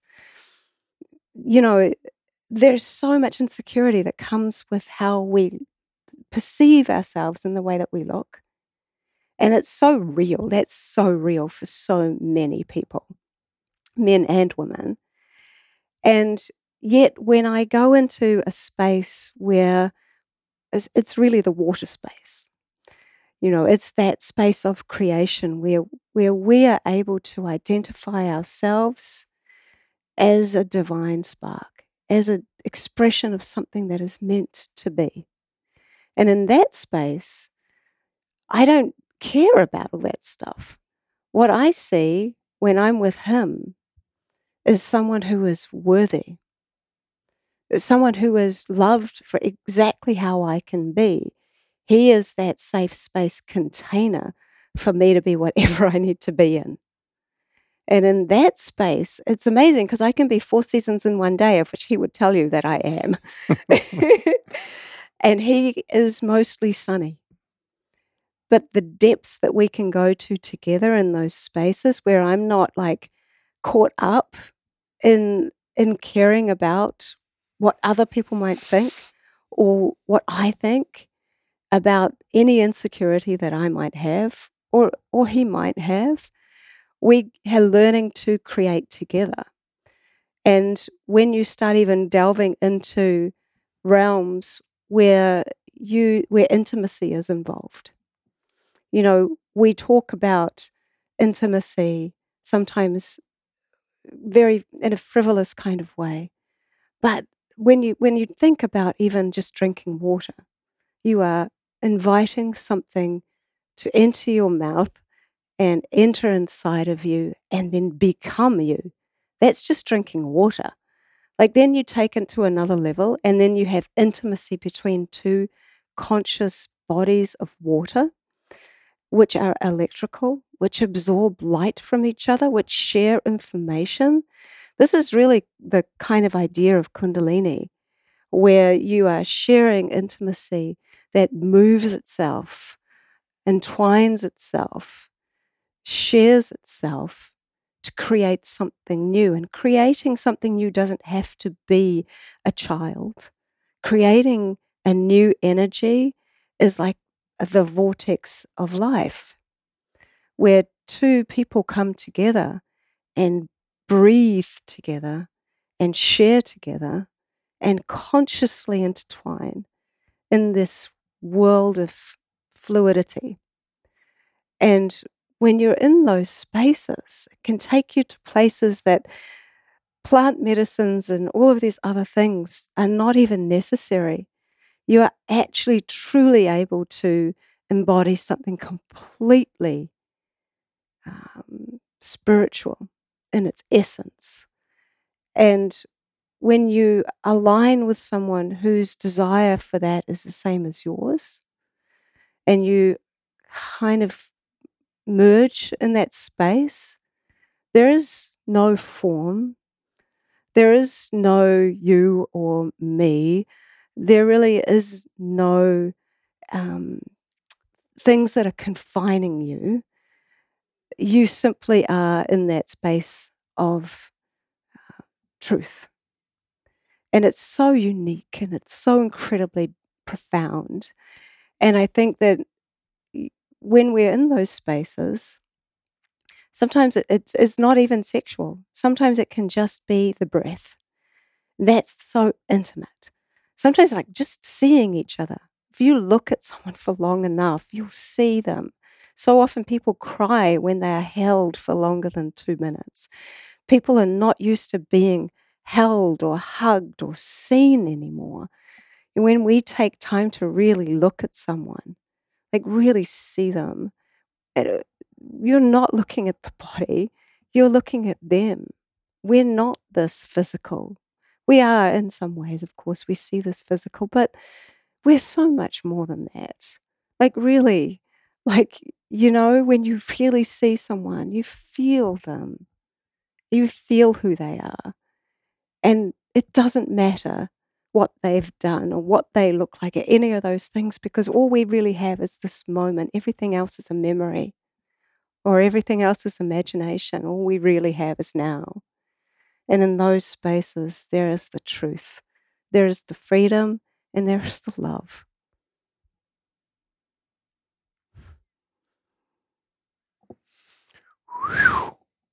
Damn. Oh my God. You're talking about this guy, right? That guy there. Yeah.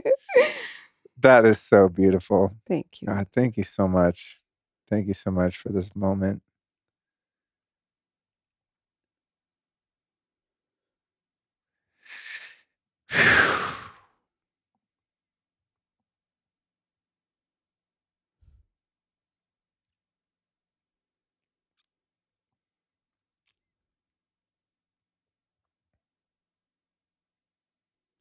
tears really are an expression of spirit.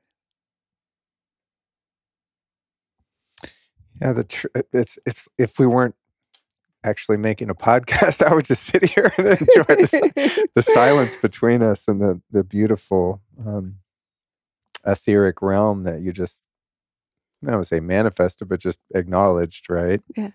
It's like we don't even have to create moments of magic and love and connection. It's really almost just relinquishing or surrendering that which is obscuring it. Yeah.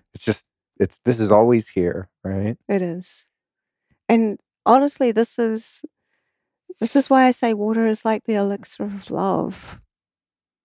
Because, even through conception, it's incredibly informed water merging together. Oh my God, right? Yeah. And Wow. everything in life that is conceived through some kind of fluid. It's held within some kind of fluid. Even frog eggs, they're in this kind of gel. All life comes from some fluid. And there is information in that fluid. And I think there is ancestral information in that fluid. And these things, I mean, even in our mother's stomach, there is so much information that is being absorbed. And these watery realms, there's so much for us. There is so much for us in this world.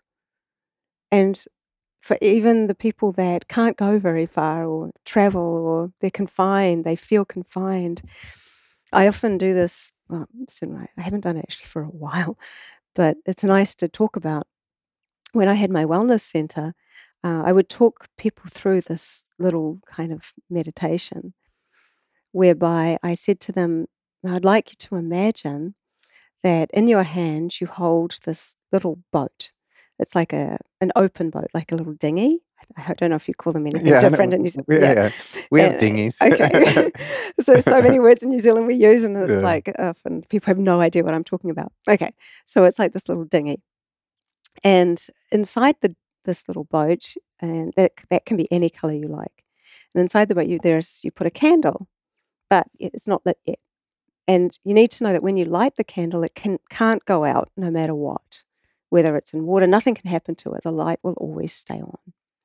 So I say to them, like, light the candle and now hold this little boat with the candle that's got the flame and walk your way through this forest. And on the floor of the forest is this beautiful soft moss, and you don't have shoes on. You can feel and you can see your footprints going down. Some of that moss can be so thick and soft, and you're walking through this forest, and you can see all this dappled light. And there's a little deer that kind of looks at you and then kind of moves off, and you can hear the rustling of the trees, and you kind of just walk through this forest, and you can see the light of your candle, and you're holding this boat that seems kind of like, why am I holding a boat? But it doesn't matter. And you go through, and after a while, you can hear some water running. And as you start to make your way through, you come to this clearing.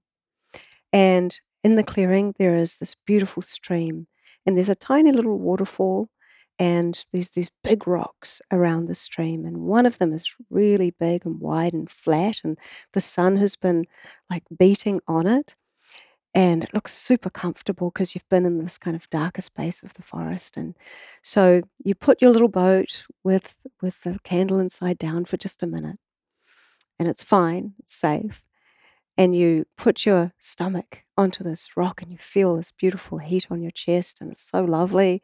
And you look into the water. And when you look down into the water is beautiful and clear. And you see this tiny little fish darting around, and you see the little colors that are from the pebbles that are inside of the water. And then when you're ready, you can just move over and pick your little boat up with the candle. And then you place it without letting it go. You just place it into the water, and you can feel it wants to go. And then when it feels right for you, you just let that little boat go. And you see the boat moving down and around on its organic way, taken by the water, trusting that your light will never go out. And you watch it go down this little waterfall, and you see, yes, the light's still going. And then you see it go around a corner into this darker area of forest you haven't been to. And then I invite you to, in your mind's eye, follow it.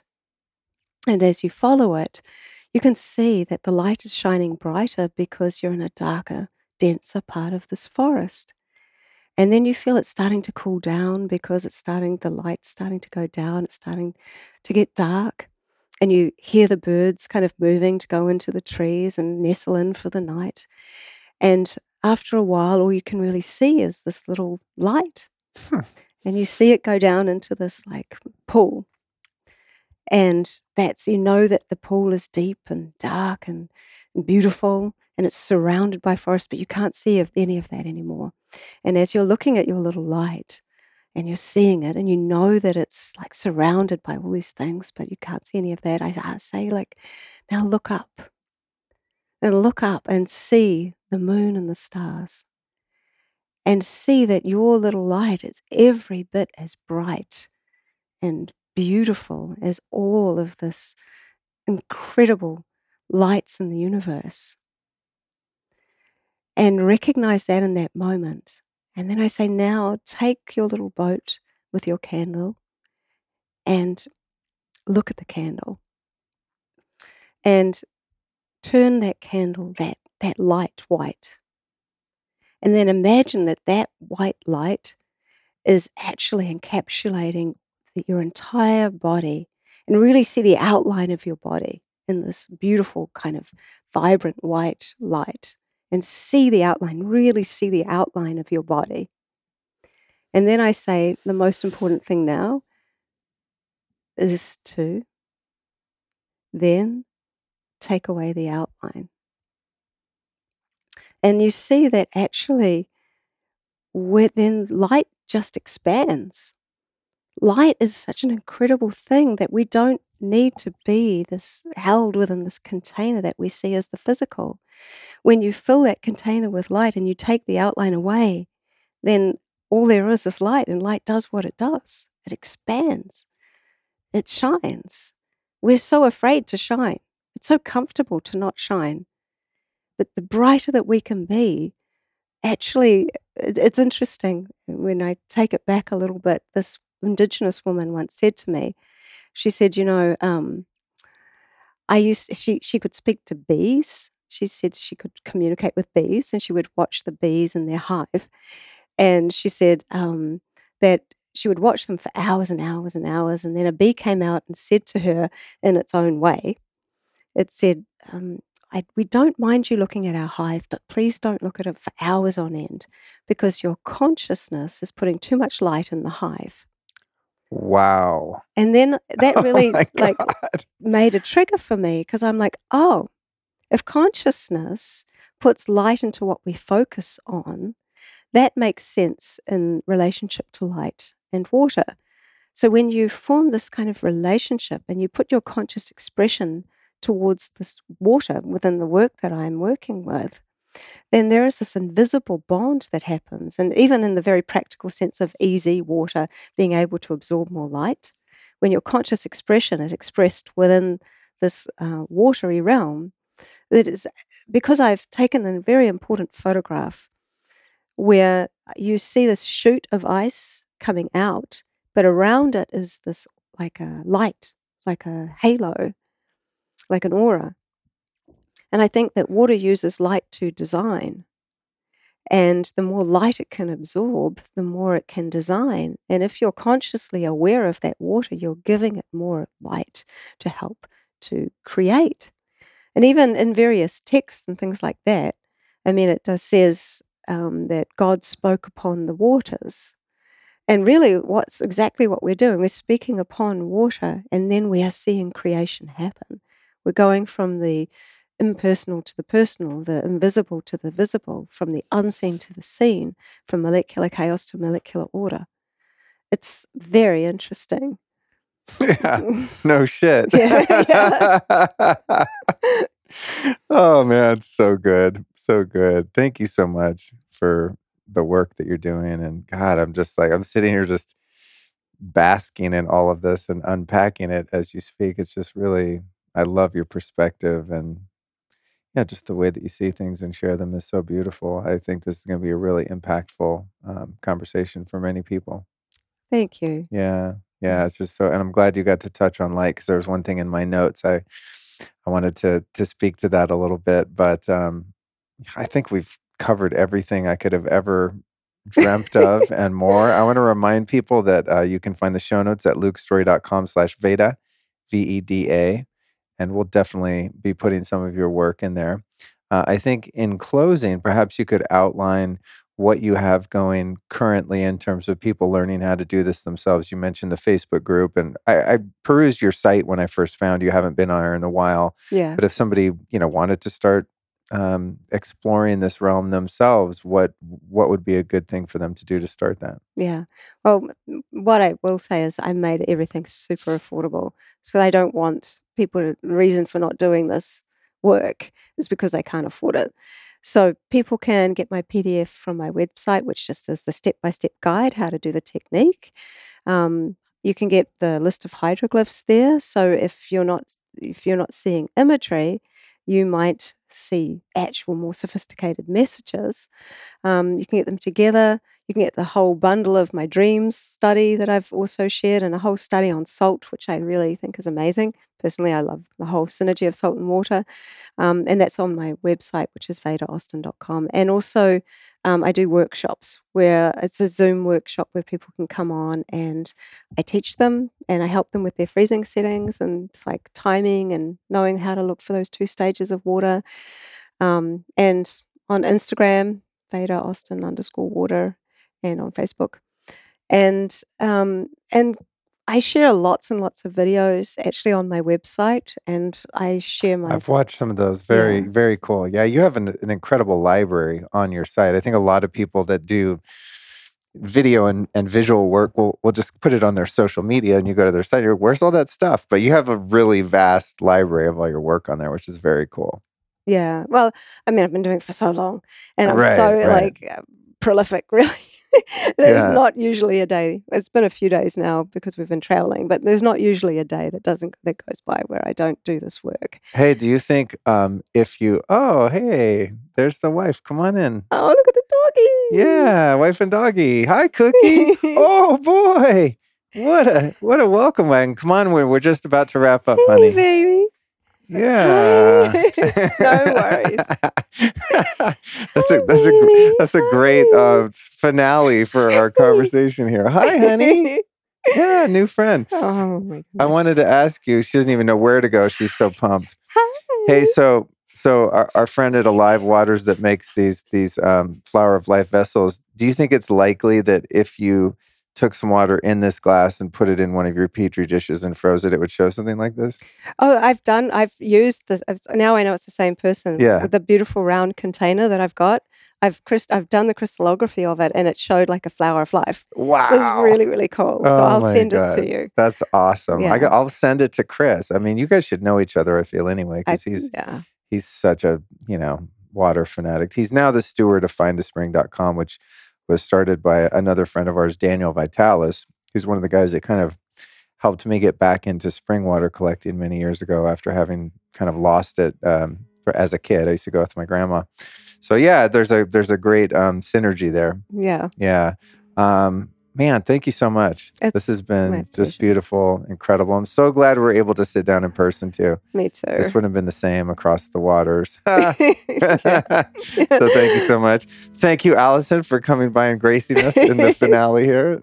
So good to see you. We were man, this was a good one, honey. We're getting into some real heavy stuff there in the best sense. Yeah. Yes, ma'am. Okay, well, I think that's it.